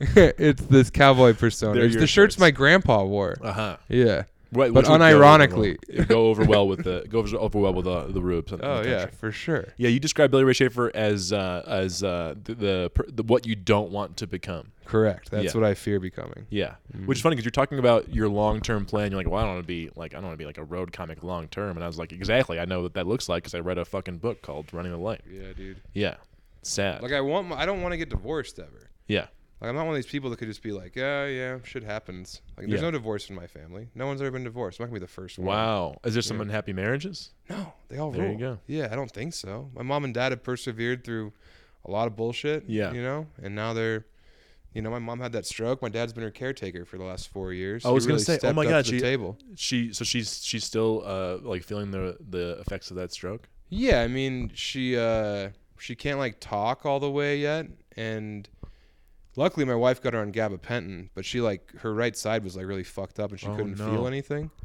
Yeah, I mean it's fine. sorry. I mean they're old, dude. I'm So glad who she's you- alive. Who It's you a vote- victory who you she's voting for? alive. Who you voting for, by the way? My wife does all that. I lived in the anarchist commune, dude. I don't believe in the democracy that we have in this country. Yeah. But my wife gets to vote twice. That's pretty sick. Like, you want me to fucking get fired up for fucking Joe Biden? No, It's I don't. impossible. It's not what I What want. an honor it is to vote for Joe Oh, Biden my God, I know. of Delaware, Oh my God. the most corporate politician we may have ever had, Thank you. Thank you who's very done much. so much to fucking suppress black people, to ruin My inner God. cities. I mean, look, please don't vote for Trump. Trump's Yeah. bad news. Just because he fucking is down with the Klan. Not good. Like, I don't know anything And about he's his like- economic policy. He's dog whistling. He's like All the time. He can't give up the Klan vote. No. It's a base for He him. wouldn't denounce his relationship with the couldn't Proud denounce- Boys exactly. on a fucking live debate. I know. Look, man, that's not the country I want to live in. No. No. So, like, look, I think they're all bogus and they all get paid off by the same people, but As a comedian, yeah. do you think it'll be this is the old question about is Trump good for comedy? But I think like the culture under Trump has been a little bit unbearable. The culture that like us as liberal artists have to sort of adhere to, sort of like we have to, I don't know. There's an adherences we have to make as under Trump. It's like we're fighting him, and we all have to be on the same side, and we all have to be policing each other's language and stuff like that. Do you think the cultural shift, if Biden wins, in comedy, will be better? I don't know. I don't know, man. I appreciate you giving me like a nuanced question, but I really don't know. There you go. I think that the culture wars that are going on right now don't have anything to do with Trump. I think some people Nope. feel more their resolve has been steeled by the fact that they have a supervillain that they're like actively fighting against, but people looking at jokes as statements is Yeah. just asinine. You're right. Like, jokes are jokes. And that wouldn't go away under a Biden administration. No, and also, like, for instance, Shane Gillis. Shane Gillis was doing character on his podcast Right. of a guy who was racist. Yeah. I don't think he should got locked up for that. Yeah. But Locked Shane up. Gillis also said faggot a bunch on his podcast. Yeah. Can't say that stuff. No. That hurts people's feelings. Right. People grew up in a world where they were called that, and it fucking ruined them and hurt them. Well, I grew up in a world that was called that. Yeah. I do too, yeah, right? for sure. Yeah. But, like, you're reading a book. At of course. least get the guy for the crime he committed. Yeah. And Shane's a friend of mine, Yeah. you know? But, yeah, I don't know. Like, I don't want to be one of these anti-cancel culture guys, And but me I'm neither. pro-joke. Yeah. I think jokes are what's important. I think comedy's amazing. I was just talking to somebody who's going through trauma therapy, and they go, I love John Mulaney, and my trauma therapist has me picking out little comedy clips to play after I discuss a trauma or something. I was like, oh my God, of course. Yeah. Of course comedy is helping you with your trauma. That's what comedy does. And also, I feel like, I don't know. It just seems like thought policing. It sounds like very much through the looking glass to get people for what you know is to be a joke. And sure, it might be Yeah. a joke in bad taste. Yeah. But you don't need to take a man's life away, you Yeah. know? I think that in Shane's situation where he's going to be on SNL, which is this fucking, cultural hallmark in America, you can't have a guy who said that stuff the same time that you have Bowen Yang being on that show. Right. Bowen Yang didn't hurt anyone. No. And if you, I don't want to, Shane's not a martyr, but like he was guilty of his crimes. Yeah. Yeah. But just get him for the right crime. Yeah. You know what I mean? And finally, someone's discussing PT culture on a podcast. I mean, Yeah, thank God. God it's being covered. At least it's us. Two It's- cisgendered men. It really ought to be. It really ought to be. Thank you for noticing, by the way. Of course. It really ought to it's be. Us. impossible not to. Every time Those cheekbones. I know the bone structure. Mhm. Every time I listen to like Rogan or something like that, and they go, jokes are jokes. I go, I'm gonna skip ahead 25 minutes. I'm I not gonna miss know. a single Mhm. thing. But I really do like, as a comedian, I liked hearing insane ideas from fucking madmen and crazy women. Yeah. Like that was cool to be at the Lions Lair in Denver on Monday and hear people say some shit that no one would ever say because we all know better. Like we know what's right and wrong. And to hear someone who doesn't give a shit anymore get up there and just espouse these ideas, it's like, I'm glad I got to experience that. Right. You get to challenge. You get to be challenged in that Yeah, way, I'm or not at going to least sign up see for the guy's newsletter. No. Yeah. But I didn't know that about Puerto Ricans. I didn't know that. Yeah. I learned something new. Right. I want to ask you about the my favorite scene in the book was the Norm Macdonald scene. I think it was so amazingly written. I think the impression that you do on paper of Norm Macdonald's speech was like really spot on. It like made me laugh out loud. Like I remember there's a moment where Billy Ray Schaefer's talking about he started comedy in prison, and Norm goes, "That's not the only thing he learned in prison. Mm-hmm. He also learned male rape." Yeah. I was like, that's a perfect Norm joke. So how did you? I'm sure many comedians crossed your mind for that spot. No. So I mean, it wasn't always. It's not like I had that circled on a map because again, I didn't have an outline for the book. Right. But when he had to go to Denver, I knew when I figured out that his weekend was canceled at Wits End, it was like, what's he gonna do now? He's probably gonna go to Comedy Works. Yeah. What's his relationship with Comedy Works? Let's figure that out. Who's at Comedy Works?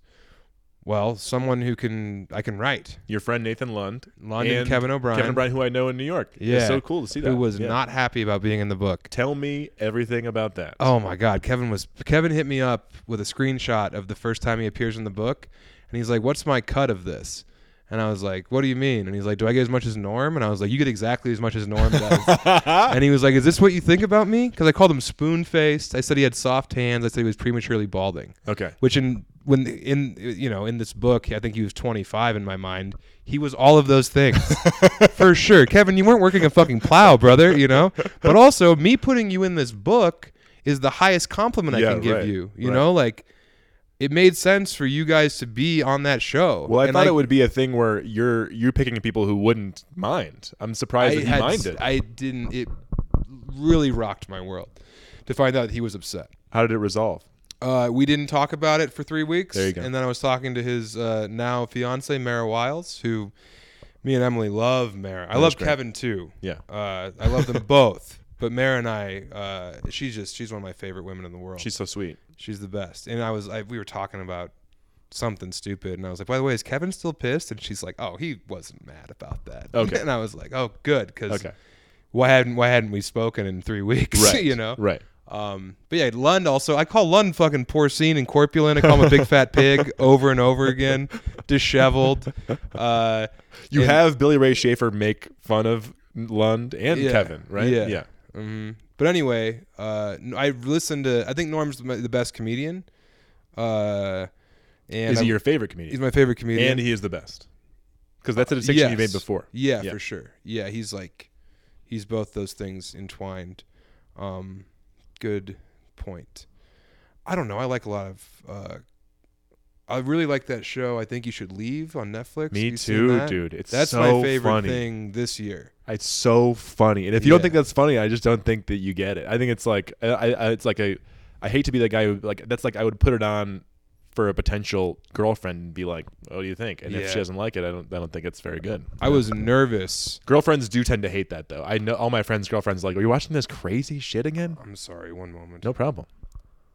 Ori. Hey man, I'm doing a podcast. Can I call you back? Yep, it's very gay.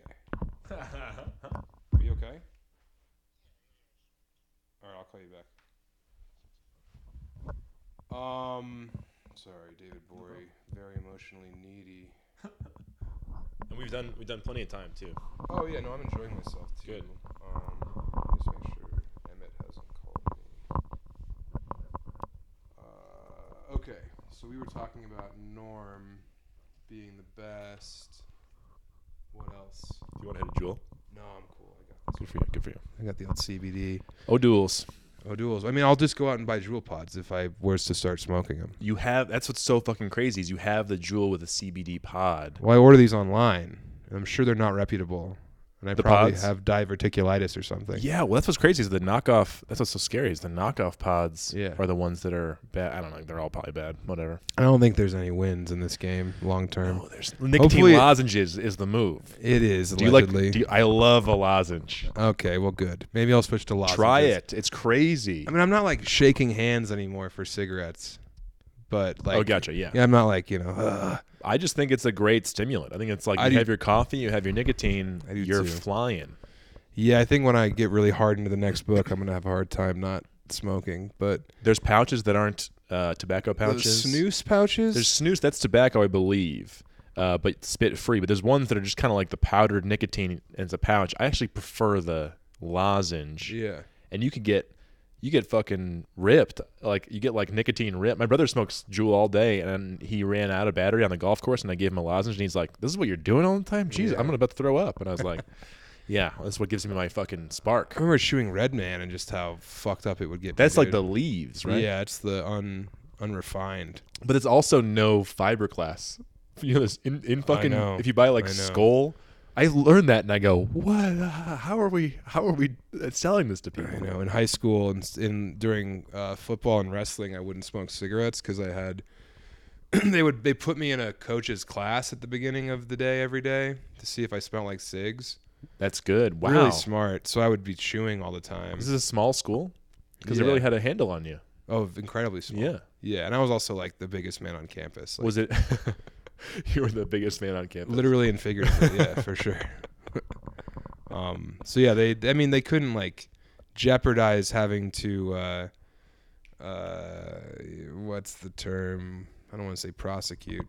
They didn't want to have to punish me Right. because then I couldn't play. Give the consequences to take you out of the game. And Right. didn't you sign? Did you sign some non-smoking thing? I had to sign something. I wouldn't drink beers. Non-drinking, all Yeah. that stuff. And then I got busted drinking my senior year, and it Yeah. was like end of the world. I had to go talk to my fucking grandpa about it. Like that was my punishment. I had to sit out a game, Damn. and it was like, luckily it was against Jefferson. But I mean, football was like a really big deal. What positions did you play? I was a right tackle for a left-handed quarterback, so I was a blindside tackle, all state, very good at football. Nice. Oh, yeah, you could have gone to Dartmouth.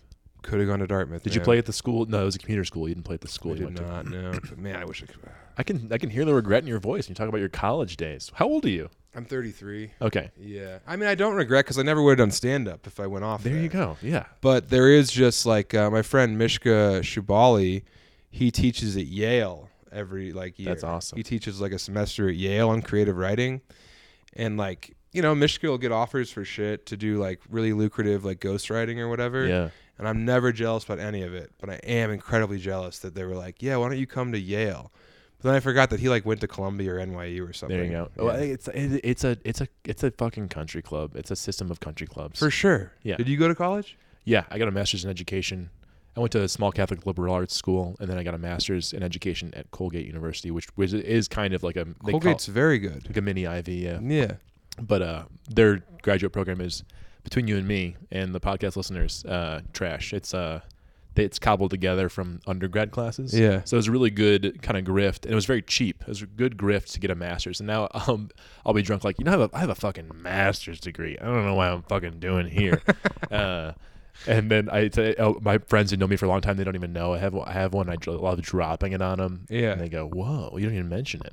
That's what That's it's such good a for. dangerous line of thought, though, because I'll have that when I do like a very bad show in Denver. It's like, man, I just fucking did JFL. Like, why am I Yeah. here Oh, for yeah. like 10 people? Yeah, And then I got to slap myself on the wrist. of course. I got to like when you miss a free throw shot and you got to snap the rubber band. I got to do that to myself. Bad man. dog. Bad Yeah. dog.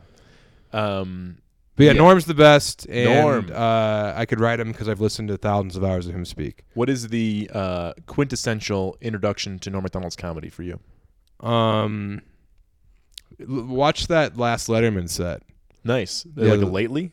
Recently? So it was the last set. It was the last episode of Letterman, and Norm was the last person to perform. Oh, cool. And at the end of it, he breaks down and he has like this incredibly sincere moment, and he starts to cry because Letterman's his favorite comic. Like, he loves Letterman, and Letterman's always been so good to him. And he like I don't know, just watch it. It's awesome. Amazing. Okay, yeah, cool. and he does that bit about Germany. You ever seen that bit? No, it's about Nazis or something? Well, it's like I think I remember something. I don't know if you're history buffs, but Germany, they went to war. Who'd they go to war with? The world. yeah. Heard that bit. yeah. Who did they choose as their opponent in this war? Yeah. The world. Uh-huh. And that was the First World War, and then he talks about the Second World War. Oh, great. And he's like, believe it or not, it was close. So yeah, watch that. That's a great introduction. And you haven't met him. I think I heard you say that on the Never podcast. met the Never guy. met him. Yeah. You'd love to, obviously. Yeah, I'd Or probably would you? shit my Never meet your- pants. Never meet your heroes kind of thing. No, I don't care about that. Yeah. I would want to not bother him. You know what I mean? Which is- you know what I that's would what do? I- yeah. I've thought about it. All right. I would walk in to the green room at Comedy Works if I'm featuring for him or hosting him, and I would be carrying a work of fiction, but not one that's like too highfalutin. Like, I wouldn't walk in with like Infinite Jest. Okay. Right. I'd walk in with maybe Beloved, some Toni Morrison Okay. thing, you know. Or if I really wanted to hit it on the head, I'd walk in with like some, maybe not Lolita, but some work by like Dostoevsky, maybe Notes from the Underground. Sure. You know, something that looks like I might actually be reading it, and I'd leave it in a place where he could actually see it. And then that way he could be like, "Oh, are you reading that?" And I could be like, "Yeah, man." And like, I don't know if I get it, blah blah blah. Like, I read a lot of books, but I don't really understand, you know. And then of course, if it works, I then have to spring on him. By the way, I wrote a novel that like close to 10,000 people have read, and you're featured prominently in it. By the way, not that I know a lot about you, not that this was a completely preconceived setup, and that's hopefully if we hit it off. How you know? artificial, Sam. That is Dude. very artificial. Completely fraudulent. But also, the other option is, because I'm a sincere, earnest person, so me walking into the room and being like, "Hello, Mr. McDonald. You're so important to me." I almost said pivotal again. You're so important to me that I wrote this book. Yeah. And it's about this very room that we're sitting in. Right. And because I know he has a copy. I know he has 2 copies. Because Sean O'Connor dropped him off a copy, and then who is he? Someone else gave him a copy too. I don't know. I know that they were put in his mailbox at his home in L.A. There you go. Well, Yeah. you'd wait for him to see you go up or something, and that's your in. That's what I always like. That's I don't think Norm would ever watch my set. really. I don't think Norm's the guy who watches the yeah. sets. Okay. Stanhope watches the sets, but I think Norm is in his notes. He's looking kind at of the guy, notes. like Yeah. a Louis C.K. guy. Yeah. But then you perform. So obviously you're a performer of caliber, and he would. Hopefully, Wendy Respond to Curtis, that. the owner of Comedy Works, would be like, "Norm, by the way, this is Sam, and he wrote a very good book. There you go. And you're in it." There, and you're in it. Yeah. That's cool. There was no other. I thought maybe there would be. That's cool. It was always going to be Norm. I mean, it wasn't. It happened to be Norm. It happened to be that there needed to be a guy who was at the club. Who was Billy Way? He connected Billy between the old world and the and new that was world. great because up until then, it's almost like you're hearing about all these feats this guy had, and it sounds like what a washed up fucking headliner would say to you. Like, I did the Tonight Show, I had a development deal, I was in edited out LA of Beverly Hills Cop for 2 being too funny, for stealing his stealing scenes. the show Yeah. from Eddie Murphy. Yeah, Um, which I've heard someone say. That is absurd. Yeah, and then also it's What funny. a great brag. Oh, awesome, Brad. 'Cause Perfect. You can't figure it out. can't figure it out. Yeah. You don't know What are you the going to editor. ask Eddie Murphy? Yeah. And then Eddie's on the also, road. I like that he was in Fletch Lives. Like, on stage, he's like, "I've done all types of bad shit. I've robbed, I've used guns. I was in Fletch Lives." Which is like the worst. Bad shit, movie. man. Bad shit. Can never forgive myself for some of that stuff. Damn. But that's and like right, it's like it's not, it's like in the middle, right? Or it's like kind of climaxing, and you're like, oh, this is like Norm goes Billy Ray, like it's like Norm knows him, and like Yeah. so all of this stuff that's been built up as this sort of legendary, and also he's not the narrator, but it's all in his own, it's limited to his perspective. Mm-hmm. So you do have some chances of is this guy being unreliable, or is he whatever. So it really hits when Norm is like talking Billy Ray up to the Young Guns. You're like, oh, this guy was a legend. Like you do believe it, and then he has to kind of, and then he goes on and kind of faces those things further. It's perfect. It's right where it should be. Yeah, I think it makes sense. Yeah, and I just like that he's the conduit between like what was and what is. Yeah, because he's around. Jeselnik hit me up, like he tweeted about it, and he talked about it on his podcast. Really? Couple That's times. amazing. It's awesome. You're getting some really good bumps. Also, he's really smart. He's Like, so literary. He reads a lot, and he said that it was the best book about stand-up, which is not a lot of competition, but he said it was an excellent book, you know.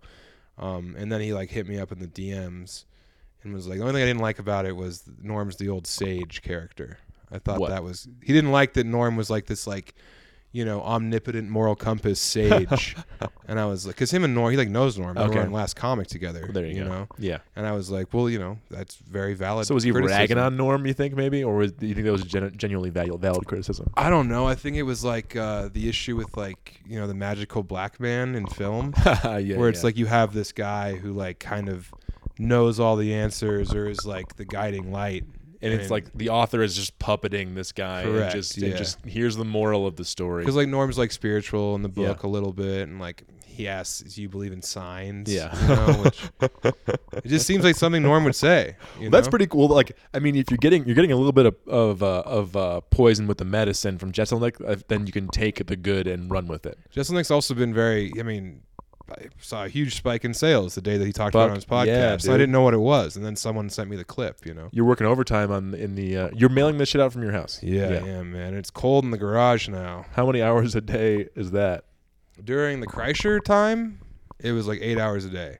When Kreischer was bumping it. Yeah, like when Stanhope was talking about it, it was 8 hours a day. But after Kreischer, man, it was all hands on deck. That's amazing, dude. It was great, but also I didn't like expect him to put it on his Instagram story. Yeah. So I had like a certain, my inventory. I'd order books 1,000 at a time, and then my inventory was down to like the last 100, and those like moved. So then all these people are buying the book, and I'm doing Kreischer's pod. Meanwhile, I'm waiting for Amazon. It's like a 20-day process for them to get me the books.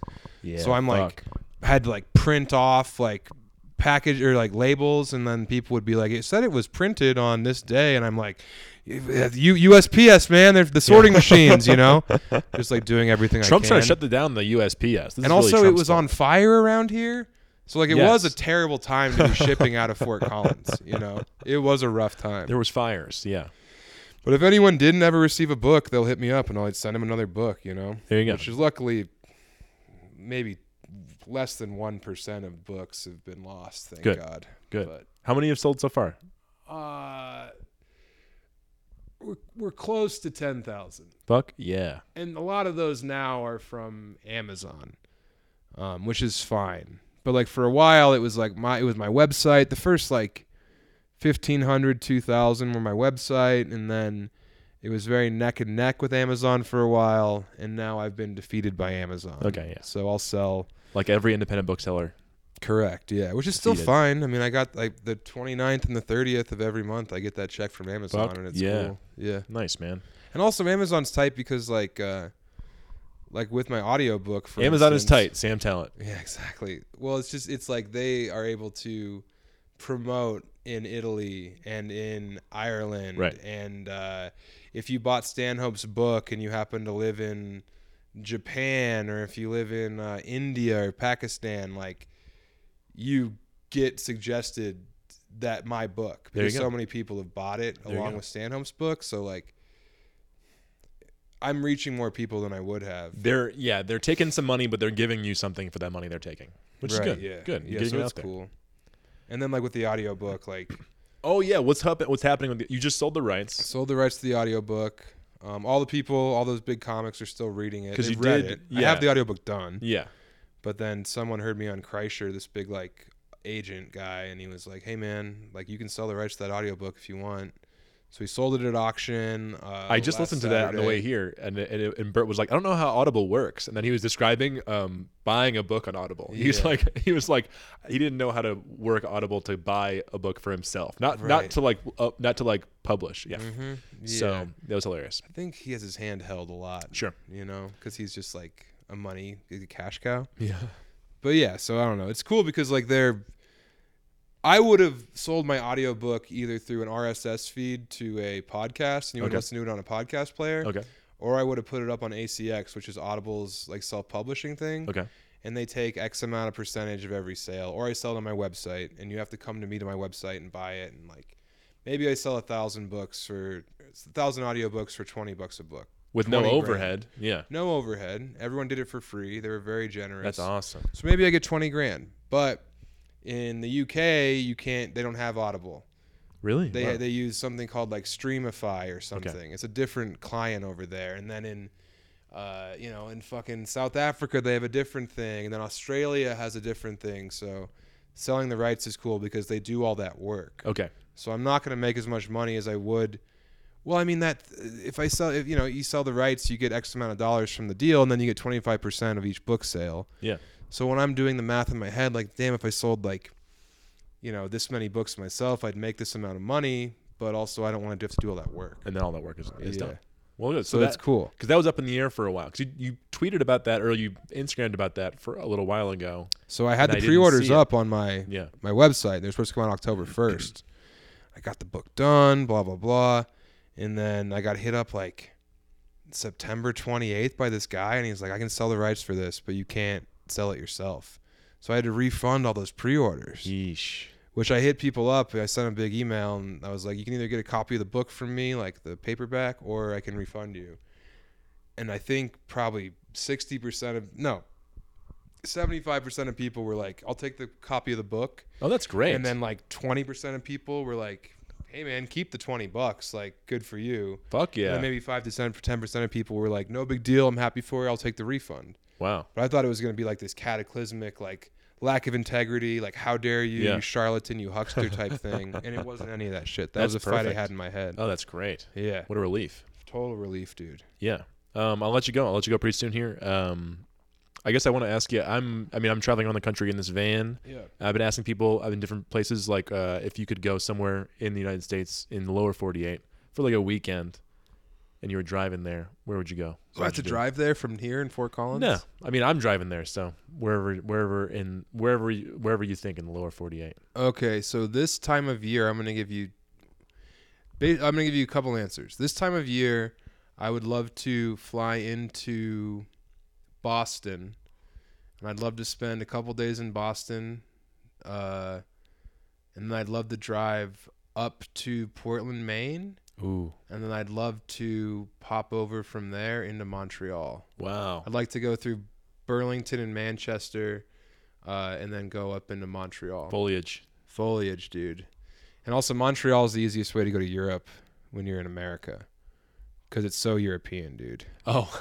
I mean, it's just like... to go to Europe. Figuratively. Yeah. Because like I'd never been to Paris. Me and my best friends, me and Nathan in the Fine Gentlemen's Club went to Paris last year. Because I was like, dudes, we got to go somewhere. Like, good what thing are we you doing? went, right? For sure, yeah. And like I'm totally enamored with the romance of being in Spain and Italy. And like I go to Europe as much as fucking possible. Because I'm a total like... just a wuss when it comes to the idea of those old streets and just being a flaneur and walking around and like smelling bread and drinking really good coffee and like, eating squid in Spain or just eating the best bread in the world or fucking Italian tomatoes and drinking wine. Like all that shit just, I'm such a fucking prototypical pussy about Europe. Like I'm totally a 17-year-old girl who studied abroad. And now I come home and talk about how the olive oil is better. Like, it's just better. It's better me. There. They don't use GMOs. They don't use GMOs. It's pure. Italy's small. Yeah. They don't bring anything in from outside of Italy to the They embargo. have everything right there. It's awesome. And it's cheap because it's right. Exactly. Yeah, And it's right someone had their hand in that dough that morning. there. That very morning. So, dude, all the voice you're doing is me in my head. So I would go. Once more, artifice. You're afraid of the art of coming off as like a Euro lover douche. Right, but also like there's a reason that's an archetype. Yes, because I it am, is yeah. insanely moving the am first that. time you go there. I think it's part of growing up is like, no. I'm not doing this thing where I like Europe. I just like Europe. You know what I mean? It's not a bit. It's not a bit, and Yeah. it's not a pretension. No. This is how I feel. And also, there's not an uglier American in Europe than me. Like, I'm over there wearing fucking shorts, wearing a cowboy shirt. they hate it. Wearing fucking New Balance. They hate it. They hate it.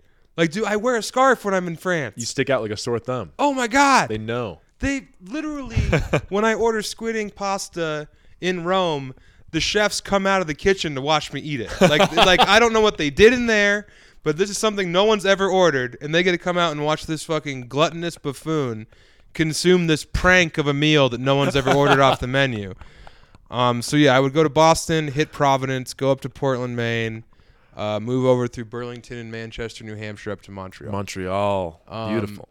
So that's one, just because it's seasonal. All right. It's any time of the year, I am flying to New Orleans, spending as much possible time in New Orleans as I can, driving east from there through Ocean Springs, hitting the casinos in Ocean Springs and Biloxi, and then going to Pensacola. And spending a couple days in Pensacola. I was supposed to be at a wedding in Pensacola in earlier this month, and I didn't get to go. Obviously, I'm sorry to hear that. I know. You've been there before? I have not. I was gonna hit New Orleans on the way. Yeah, dude. Yeah. It's New Orleans is like that's our best city. Can you do comedy there? Oh, yeah. I know you can. Okay, you can do comedy. Dude, Okay. if you're a young comic listening to this, you're like less than 5 years in, and you're looking, where do I move? To move to Chicago, to move to Seattle or Denver?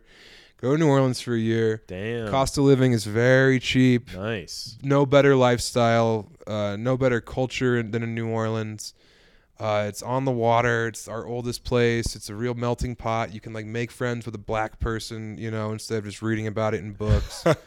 But yeah, Pensacola, I'm going there for a week. I'm going there like the 14th of November through the 21st of November. That'll help, right? That'll help with the winter blues. There's already Yeah. fucking snow on the ground out there. It was 12. I think we got 14 inches. Jesus Yeah, on Christ. Sunday night. It was hell, dude. My God. It's all melting now. The sun was out all day. Yeah, I know. And it's been good. I've been able to get outside again because I like being outside a lot. But yeah, dude, New Pensacola. Orleans. New Orleans pretty warm all year round. Yeah, it is. All right, good. Because I'm sleeping Yeah. in a van.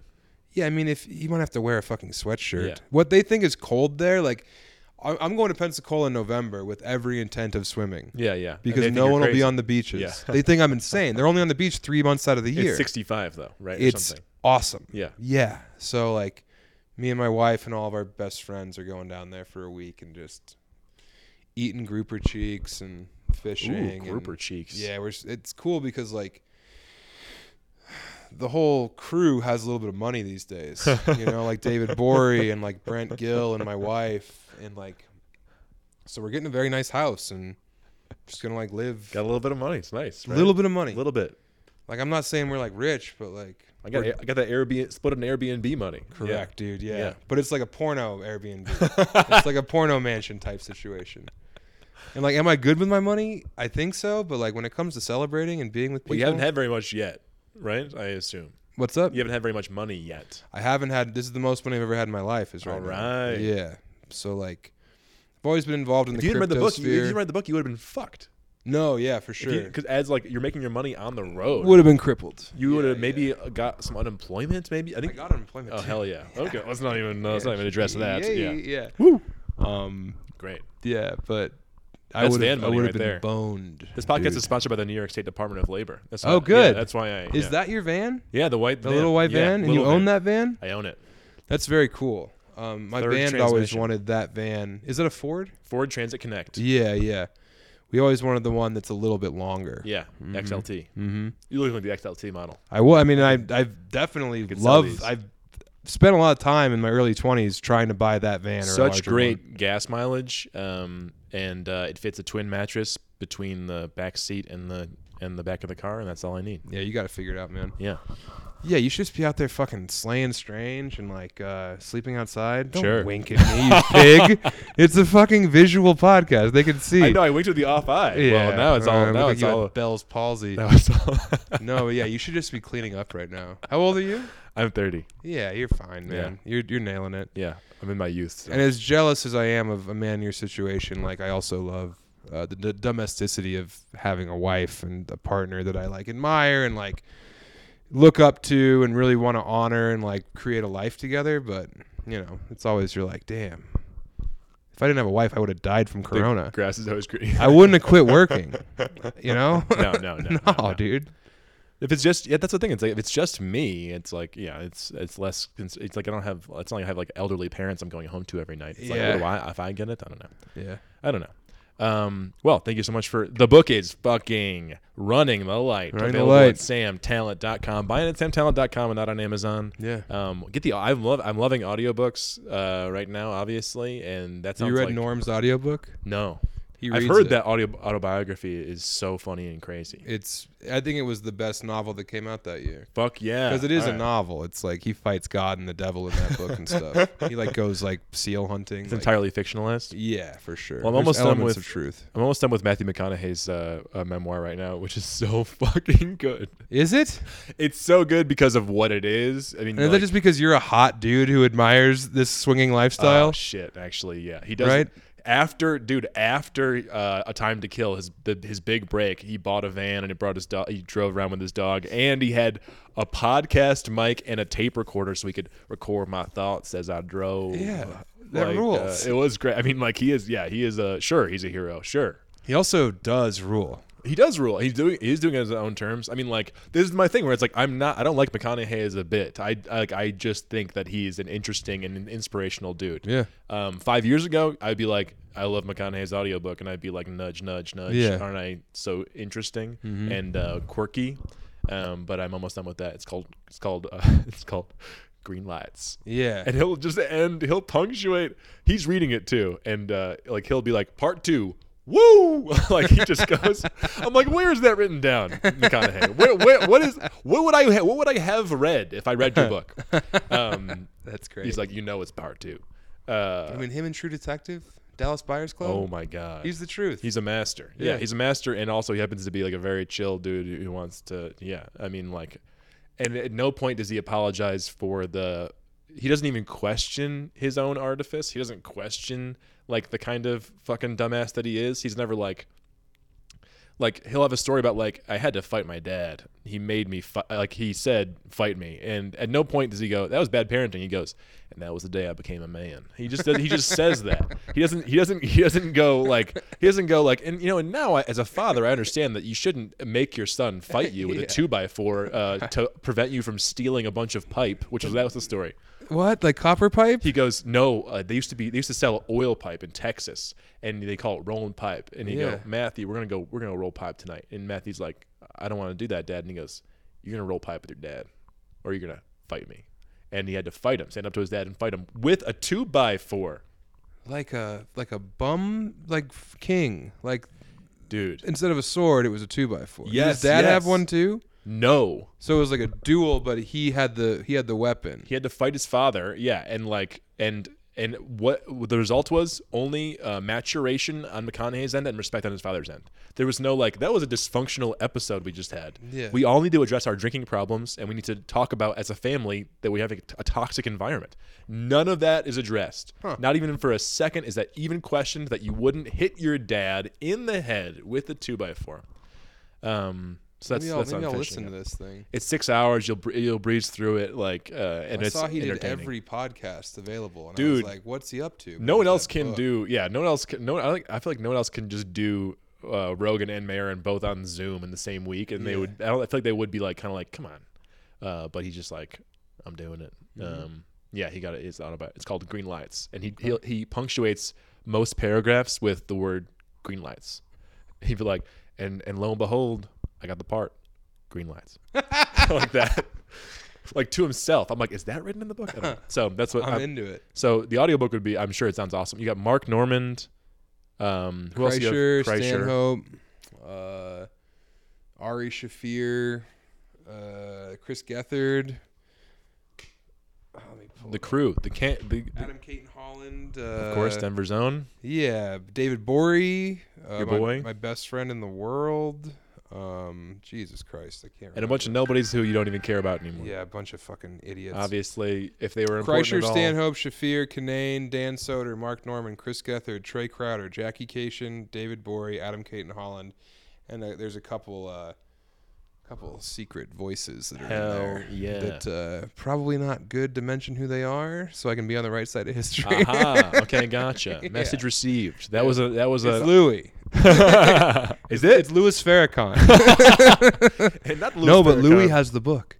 Fuck yeah. Joe List gave Louis the book. Ooh. So I didn't know Joe List read it. That's great. I listen Yeah, to Joe List podcast. He mentioned it on his podcast. No, Sorry to say. I think they're gonna when the audiobook comes out, I'm gonna have them do a Fuck yeah for sure. You buy an ad. Not even. might I go was do an because Joe was like, "This is insane." Yes. Because Mark Norman can't read. Like literally, like him reading that audiobook was like painful. It might have been the most. That's altruism, dude. Norman got nothing from that. He dragged himself across glass. He's like dyslexic, right? to do What a is he- he favor just to can't- someone he's met 3 times. He faced his like elementary school trauma. Yeah, probably. dude. Yeah. Like he was probably dreading like I'm next in line, gotta read. Better Yeah. come up with something funny to say. Like that's like I could see that being why he's funny. dude, fucking Soder should be reading every audiobook in the world. What a voice. Oh, and also he did characters. He did voices for every character. You know? But yeah, get that audiobook when it comes out. Get the man. audiobook. Anything else?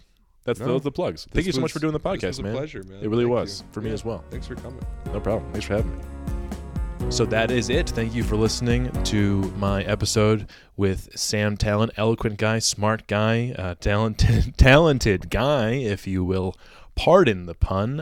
If you're watching this on YouTube, subscribe and like the page. If you're watching this on Instagram, whatever, you share it in your story. You know how to support podcasts. I would really appreciate it personally.